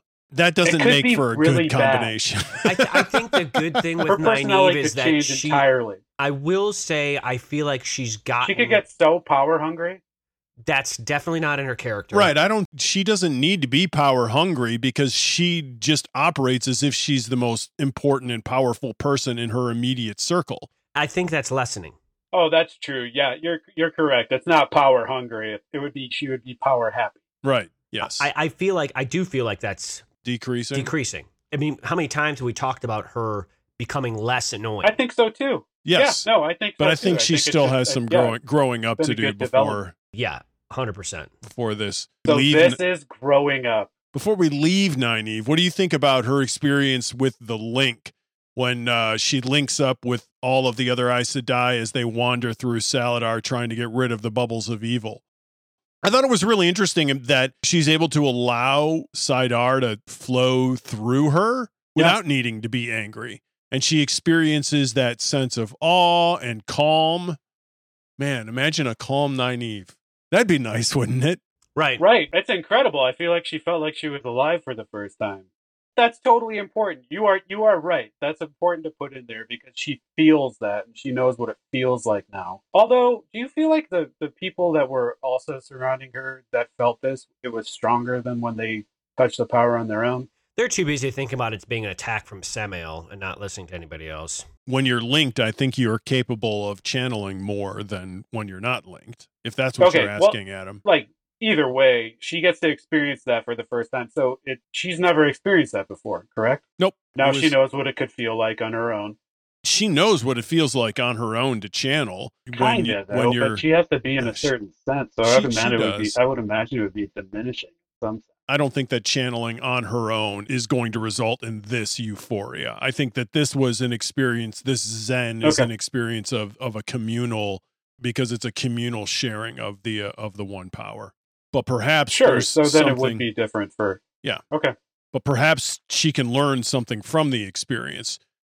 Elaine has some interesting, conflicting thoughts going on in her head. She's determined to wait for Tom and Julian to return from their mission.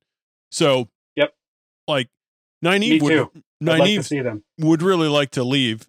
She's worried about being found out from listening in at windows, and she's getting sick of these lessons and trying to break the block, and she's ready to leave, but Elaine doesn't want to leave. So that bond between Elaine and Tom is keeping Elaine there and keeping Nynaeve there. And I think it's more than just the bond to Tom. I think that's a bit of her, and maybe we'll see, since she thinks her mother's dead. I think and that's bond with a lowercase b. Right. I think it's queen to subject, however you want to say it, princess to underling, whatever. It's the loyalty of a servant to a leader. And I between feel like, Elaine and Tom? Yeah. And but I'm saying it's beyond just Tom. Julian also. Really? Yeah, I feel like we're seeing more and more of Elaine starting to take on loyalty. Like, these people are loyal to her. Julian's loyal to her beyond Tom. Julian's loyal to her because he sees her as a leader or whatnot. I could be completely wrong. I feel like we keep seeing glimpses of Elaine as a leader, because we know that's where this is going. Rand wants her to be the queen. He wants her to be the queen of Andor. Cairhien and Cainlan. Cairhien and Andor. So I feel like maybe this is glimpses we're getting of her commanding loyalty to them. Tom obviously has, that special relationship with her because of how they grew up, but Tom also has a special relationship to her because of who she is also. She is the daughter of the queen. She is a princess. So I feel like that plays into it. Maybe not all of it, but it's going to be a part of that there. We're talking about motivation from Elaine. That is another thing she wants to do. She thinks her mother's dead. She's got to step in and be queen. So her role is beyond just being an Aes Sedai now.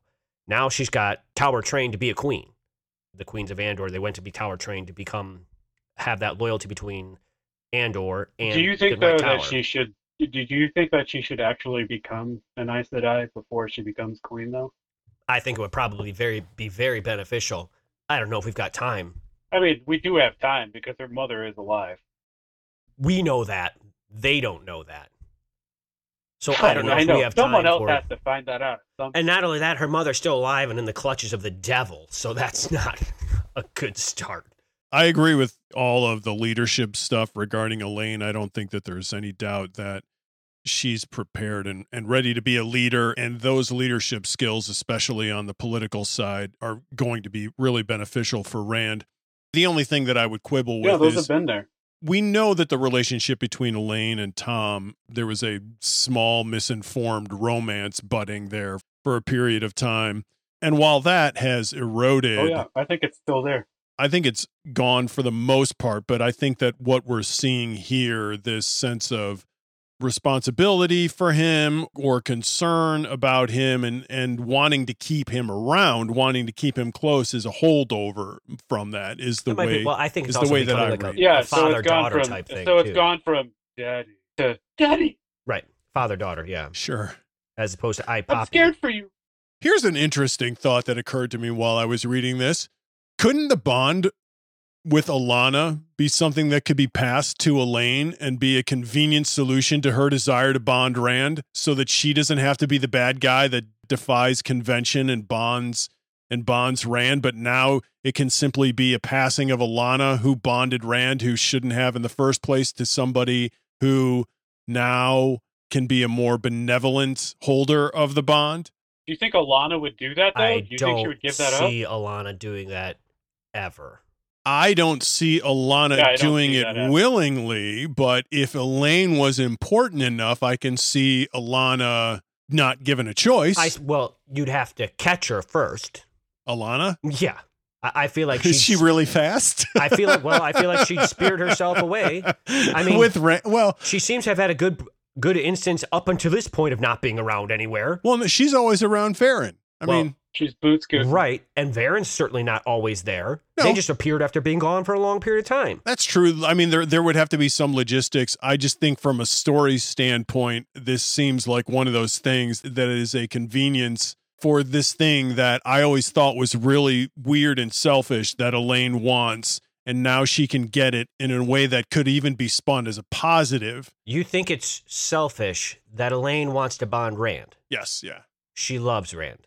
Okay. Rand loves her. Okay. Why would that be selfish? It's a mutual love. They would want to share that with each other. Well, there's a big difference between being in love Yeah, with do you somebody think and, that- and bonding I- them. Those are two I- What do totally you think different things. What do you think her motivations are for wanting to bond Rand then, Eric? I don't not think we've typically. seen any evidence but of I'm Rand asking- being thrilled about being bonded by anyone. I think he doesn't like the idea of bonding in the first place. The definition of selfish has to do with individual self-interest, Oh, not that's- shared with another person. I think she wants to share an experience with Rand. Elaine wants every bit of Rand? Rand she can get because she is so Sure. head over heels with him Yeah. that she wants to share every single aspect. And it's not from a, Rand has also spent about 2 weeks with this woman. I think Elaine would have to do a lot of talking to Rand to convince him to be bonded by her. that's different. Convincing Rand is one thing, but I her agree intentions with are that. pure. I And what agree you're with trying that, to imply Eric, is that but her I also intentions are agree with- selfish and Hey, not pure. Hey, No, I don't think no, it's I'm not selfish. trying. I I am think not it's- trying yeah, to I don't think it's selfish. imply that her intentions are not pure. I think that she wants to do something. You need I- to find a different word than selfish then. She's not thinking of whether or not Rand would want this at all. I don't know that I agree with you there. I don't think she's thinking of whether or Because I think not she would Rand have a would conversation want it, with but I Rand. think she is thinking that it would protect Rand if she were able to do that. That's what she's Right. Sure. And that's one of the themes of this book is people's desire to protect each other and how that is a conflict often. Elaine is a type that would not do what Alana did. Elaine is a type that would talk with Rand and say, hey, I want to share this with you. It's the thought itself. Like she has not thought this through. And she's I so think she has. insistent on this. There's no way Rand would want to do this at first blush. There's no way. Yeah, okay. We just disagree on the character of Rand. Oh no, I agree with you that Rand would not want that. I completely disagree. I wonder I if don't think he's Alana's going fond to of pick that. up on loose I Theron mean, through the bond. It feels like yeah, that's spooky. I would hope she would, because that would drive her crazy. I don't want her to be driven crazy. I do. I She think what she a did is very wrong, but it's bad important because they need to make sure she that did Rand a is bad okay. thing. But she did a very Yes. bad thing. Well, it's like you said, she did a bad thing for the right reasons. The right reasons to her, And probably the relative tower. to her. They Yeah, need to and make for sure the that Rand's tower. alive to get to the last battle. They need to, because let's all face As it. if Rand can't do that on his own. Well, Rand sucks at communication. He is the world's worst at communication. I don't know what that has to do with It has whether to do with everything But also because if Rand- he's dying, they need to know he's dying, and Rand would be like, "I'm why fine." why does the tower need to know that he's because dying? he has to make it to the last battle. Well, can't the Aes Sedai help with that? Or can How not the if Aes he Sedai? doesn't Can't communicate? the Aiel help with that? He That are communicates with what the about the Aiel maidens? just as well as he communicates. Are you telling me he's great at communicating with the Aiel? Dave, he doesn't have to Dave, be. They're all around him. Yes, he Dave, does. who communicates well in this book series? The most important person to communicate out of anyone in this book series needs to be Rand. 100%. There's no argument about that because he's the most Yeah, but important who person. does? The Aes Sedai do. They communicate well. They have a No, they communication don't. system. They talk to each other. They get in their little committees and they talk to each other. Uh, The Aiel do They that same don't, thing with their because they've been leaders. broken up into factions. Yeah. Their tower But they still get destroyed. together and meet. That's Rand what- doesn't Rand communicate. communicates with No, he orders. No. He communicates with the Aiel. He communicates with Rourke. When was the last time he communicated to them about how he was doing physically? When was the last time he communicated to anybody how he was doing mentally? Oh, So no, you're he doesn't suggesting get that the personal. Aes Sedai No, talk no. about He these doesn't get things in personal, their but he gets- meetings? he Like gets none of stuff those done. things get He gets discussed. so much He's stuff done. been dying literally at times. You're right, Eric. He communicates a lot, but it's not. No one's actually speaking about. Nobody's how they're talking about actually their personal feelings. I'm not talking about personal feeling. I'm talking about his health. He has literally been dying at times in these books and has not told anybody. Now the Aes Sedai have a connection to be able to physically feel when he's dying. You can argue around this all you want. That's But crazy. that's really important. I haven't thought about that. That's nuts. They need to know this because he won't I'm communicate. not sure I want the Aes Sedai to know. Well, someone when needs Rand to. is not doing. Somebody needs to. I'm not sure that I want the Aes Sedai to be those people. Yeah. Egwene, I totally agree Nynaeve, with you, Eric. I do Elaine not are want. all Aes Sedai. Let's talk about Rand a little bit more. What do you think his purpose is for the school that he created? Remember, he's created this school where they're studying all these different technologies, basically. I think he wants to leave something behind. Yeah. Rand's so convinced he's going to die, the prophecy, and that I think he wants to leave something greater because all he seems to be leaving at this point is death and destruction in his own mind. War, death, destruction, people just going crazy, him going crazy. And this is something that he can fund and he can help build something back, build something better. All that, phrase it as you want. Granted, it seems to be a lot of craziness right now, but machines that no one knows what they're doing and singeing people's fingers. But it Engines seems like and light bulbs. right. It and seems like the scientific revolution is happening, and he's funding it. hot air balloons. That's my take. Well, a lot of it reminds me of when he went back and he learned the history of the Aiel and what were those the Gokers?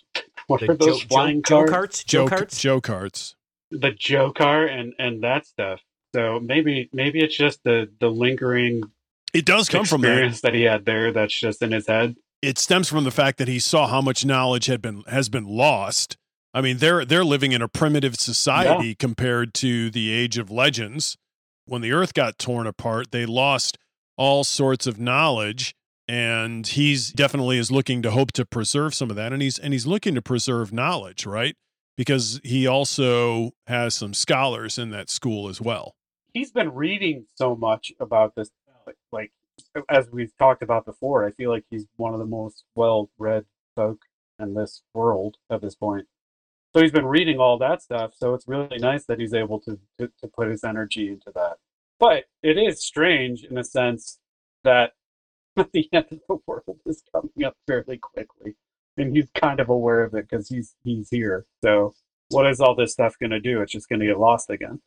So he's working to preserve knowledge and to Preserve and generate create. and to generate technology. And it looks like, I mean, I don't even know if he's wanting to create technology. I think these people are just doing it. Like he's just encouraging knowledge to come in. These people are coming in with their own crazy inventions. I don't know that he's pushing them in any specific direction. It's already benefited him because that guy that was the one that made the telescope, Tovir. Kin so it's already Tovir. benefited. He knew that guy. And he's there at the school.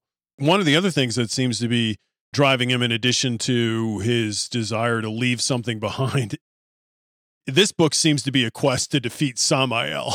That seems to And be the his Golden major Bees. driver. I Right? want Well- the Golden Bees to survive. Is this book going to end with a battle with Samael? Is that where we're headed? Seems pretty certain to me. But Samael apparently thinks they're I having don't a know. truce. So See, you know, it's like He's for trying. me, yeah. it might be someone else. We're only at the beginning of it. Samael might just disappear. To where? Wait, how is Samael going to... Do you think Well, Samael... he might just fade away, and then we'll get focused on. Does that seem like Grendel or Samael to something. you? The Not guy who Grendel. fades away? How do we know it's actually Samael? It could be one of the other Forsaken pretending to be Samael for Well, all but we know. know that Samael is in Ilion, and that's where Rand is Oh. going. Right, we know that. Right. But like the messenger sent Yeah. by Samael, or I mean, that could be, but if it is Samael, it fits in with everything else that we've right. seen I'm just saying. in the we, prologue. If we know one thing about the Forsaken, it's that they're schemers. Remember, we also know that they all want Rand to defeat Samael. Like, they're trying to put Samael up against Rand. Well, some of them are. some of them are. Grandel's But at the very Samael. least, they're operating under this plan that Samael is going to draw Rand's attention, and then somehow they're going to defeat him. both the bad guys and the good guys seem to want this to end up with a battle between Rand and Samael. So it seems to me that that's going to occur. Yeah. Whether or not it occurs before the books end, I don't know. But the way these books work, that's typically how they end. Seems to be like a Forsaken battle. Right. Though in the 2 books ago, we had 2 Forsaken die at the end of a book. Right. But it all happened at the end of the book, not in the middle of it. And then 3 books ago, we had 1 pop up and then just not get destroyed at all. Samael is a fairly conceited Forsaken. Elaine is consistently referring to Rand as conceited or full of himself, is what she thinks. Is that true? Is Rand really full of himself? At times, I think he is. Conceited and full of himself? At times, I think he gets very pompous. You think he gets arrogant with people? Can you think of any examples? Because I think that Rand takes action swiftly in some cases, and because he knows that his decisions are so important and is used to people following him, he just does things and expects people to like follow him and do what he asks. It's out of a sense of duty. I don't think it's because he thinks that inherently he's better than anybody else. No, but I feel like we're moving in that direction. We're seeing more instances of his self-assuredness is starting to creep over the line of confidence into arrogance. Sometimes when people who are in power, like you were saying, are so used to power just being handed to them, they begin to take it for granted and then they expect it. And when you start expecting it, it's very easy to become arrogant about that, especially when people resist against that.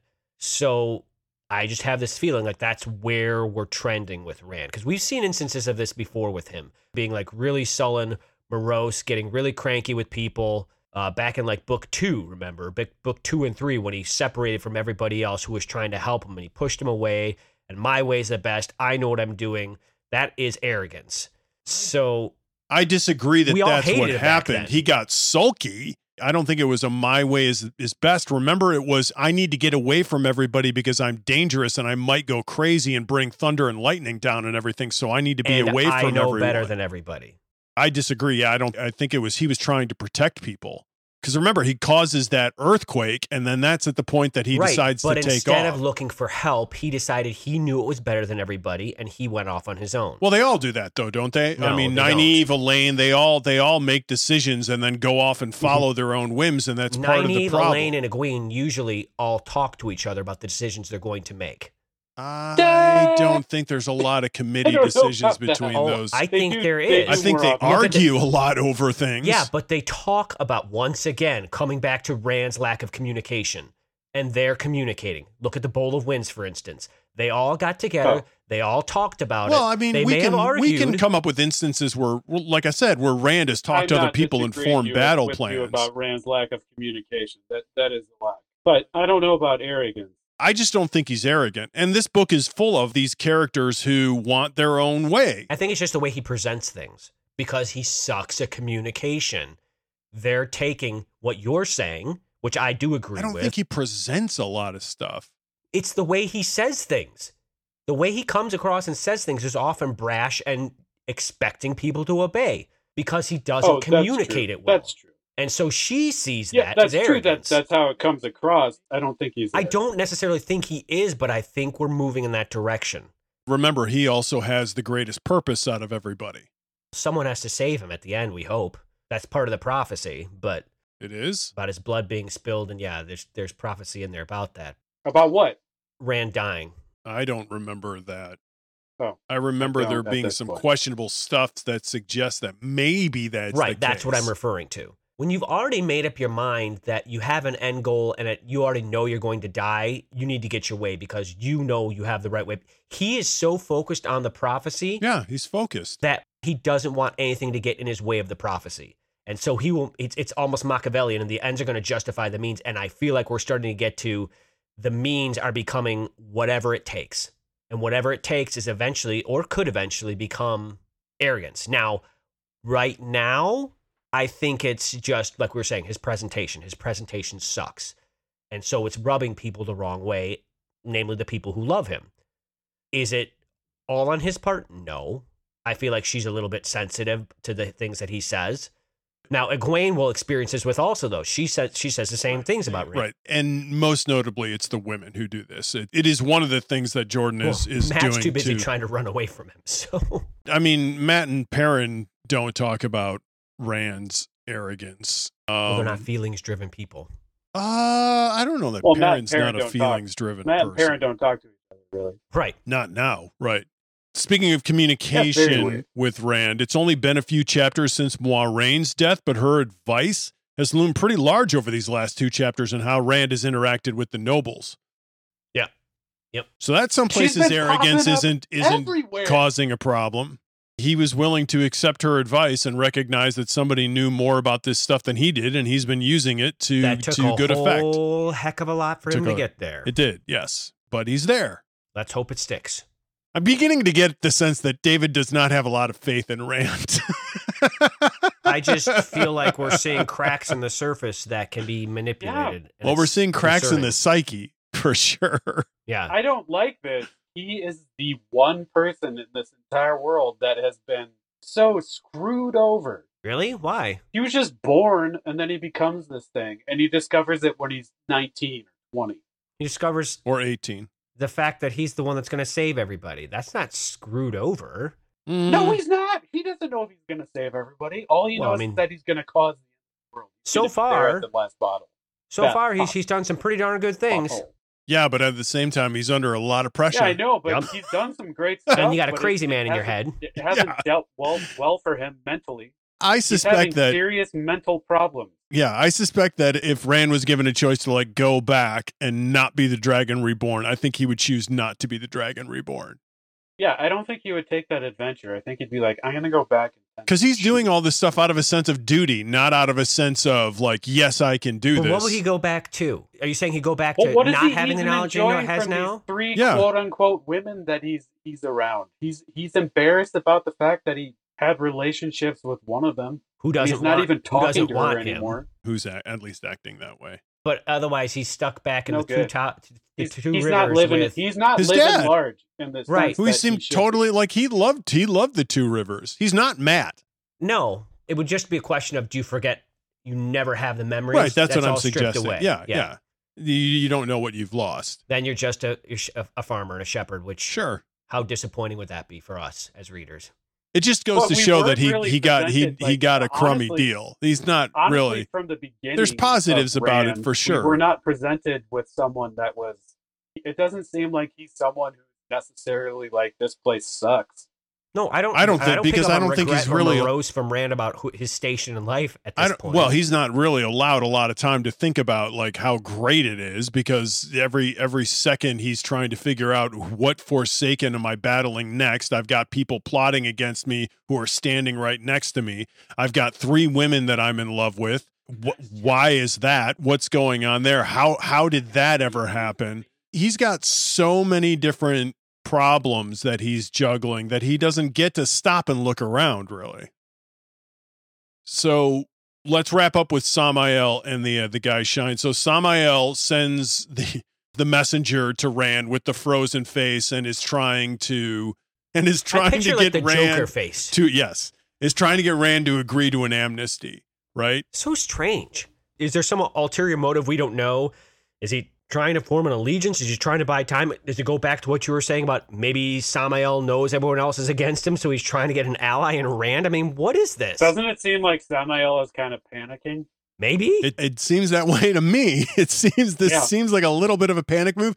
It might be a ploy, but it doesn't really buy him any more time. I don't know how it's a ploy. What's the ploy for? Rand's just what are you doing? Right. His idea of requesting an amnesty with Rand is to send somebody that he's possessed with his voice and frozen the guy's face. I mean, he really thinks that Rand's going to be like, oh yeah, this is totally acceptable mode of communication. I'll talk to this frozen face guy with Samael's voice Rand's inside him, bad, who then dies in a bath of his own blood. Creepy. Yeah, blood seeping out all his pores. I mean, granted, that happens after Rand says no. But all the stuff leading up to Rand saying no also doesn't really help Samael's case. I do not understand how this guy who is the leader of all these beings makes that decision. this type of communication must have been really successful in the Age of Legends. Oh, that's true. Well, it probably was. It probably was successful if you're not like meeting the guy who could end the world. Yeah, you're right. If you're just meeting with different heads of state, maybe they're like, whoa. I mean, the only thing I can think of is that he was trying to intimidate Rand with this maneuver. Maybe. But then he just doesn't know what's been happening because Right. That's Rand has killed his fellows. Well, he is aware that Rand's been plucking off his compatriots. But this is such a weird move. It's a dumb move. It's just an ill-advised, ill-executed maneuver. Now, I like the moment in the book, though. Oh, it's great. I will say, it's great. I don't buy Samael being stupid. I don't either, which is why he's done this for a reason. What that reason is, I don't know, but I can guarantee you there's a reason. What? I feel like the only reason would be is to be like, I'm going to present this so that you think I'm soft. That's the only reason I feel like it could be accepted. Right, to make him seem weaker than he really is. I agree that this definitely could be a ploy. The other thing is that it could just be Samael's standard mode of operation, and it worked for hundreds and hundreds of years, and it just doesn't work now. Rand is a different cat. He's not an arrogant, SOB. He's a really? caring. That's what it is. It's just part and parcel. It's just what Samael does. Yes, he's never learned. Right. He's never had this experience before that someone was not impressed with this. Well, not just not impressed, but that somebody would actually care about the fate of a messenger. Like, I think Samael is so used to using human beings as pieces on a board and used to treating with people who also think that way, that when he tries to do that with somebody who actually cares about common folk, it goes terribly awry. Not that Rand was ever going to agree to this treaty in the first place. No. But just the use of that messenger and the way that he treated that man was awful. Awful. That was an interesting episode. And then the last group that I wanted to kind of tackle here were the guys Shine. Not that, as a group they have a motivation, but there's a change going on in them now because some of them are deciding to refuse to stop being guys Shine and are doing so because they believe that was the original role of the Aiel, were servants, which we know is true. So is what they're doing wrong? Not to get too whatever, but in today's society, you have people who are just mentally not as strong as others. And maybe those people are those who have just been like, I can't handle the reality of what our nation has become, so I'm just going to stick with this because this is better than me dealing with the fact that our entire society is not what we thought it was. What if they're actually mentally stronger than everybody and they recognize that this is who we were supposed to be? We drifted away from this and I'm going to adhere to the truth of who we were to be. That is true. That's who they were supposed to be. That's where they found their most comfort. So you want them to become a Tuatha is what you're saying? I don't have an opinion one way or the other on they're who they should be. Should become that again. But, that's how they're acting.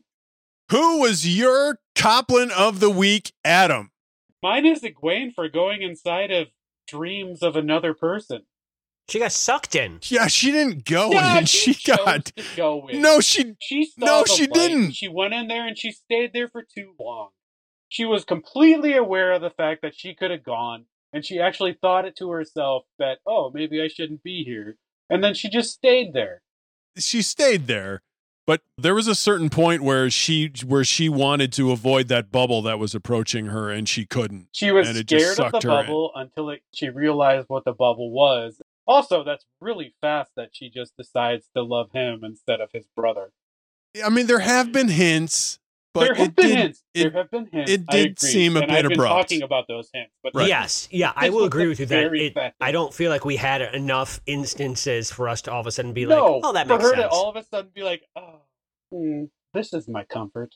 Well, but anyhow, now we know she's an absolute creep for just sitting in there. She's a creep. She is. Yeah, I get that. I get that. That's like checking your partner's phone.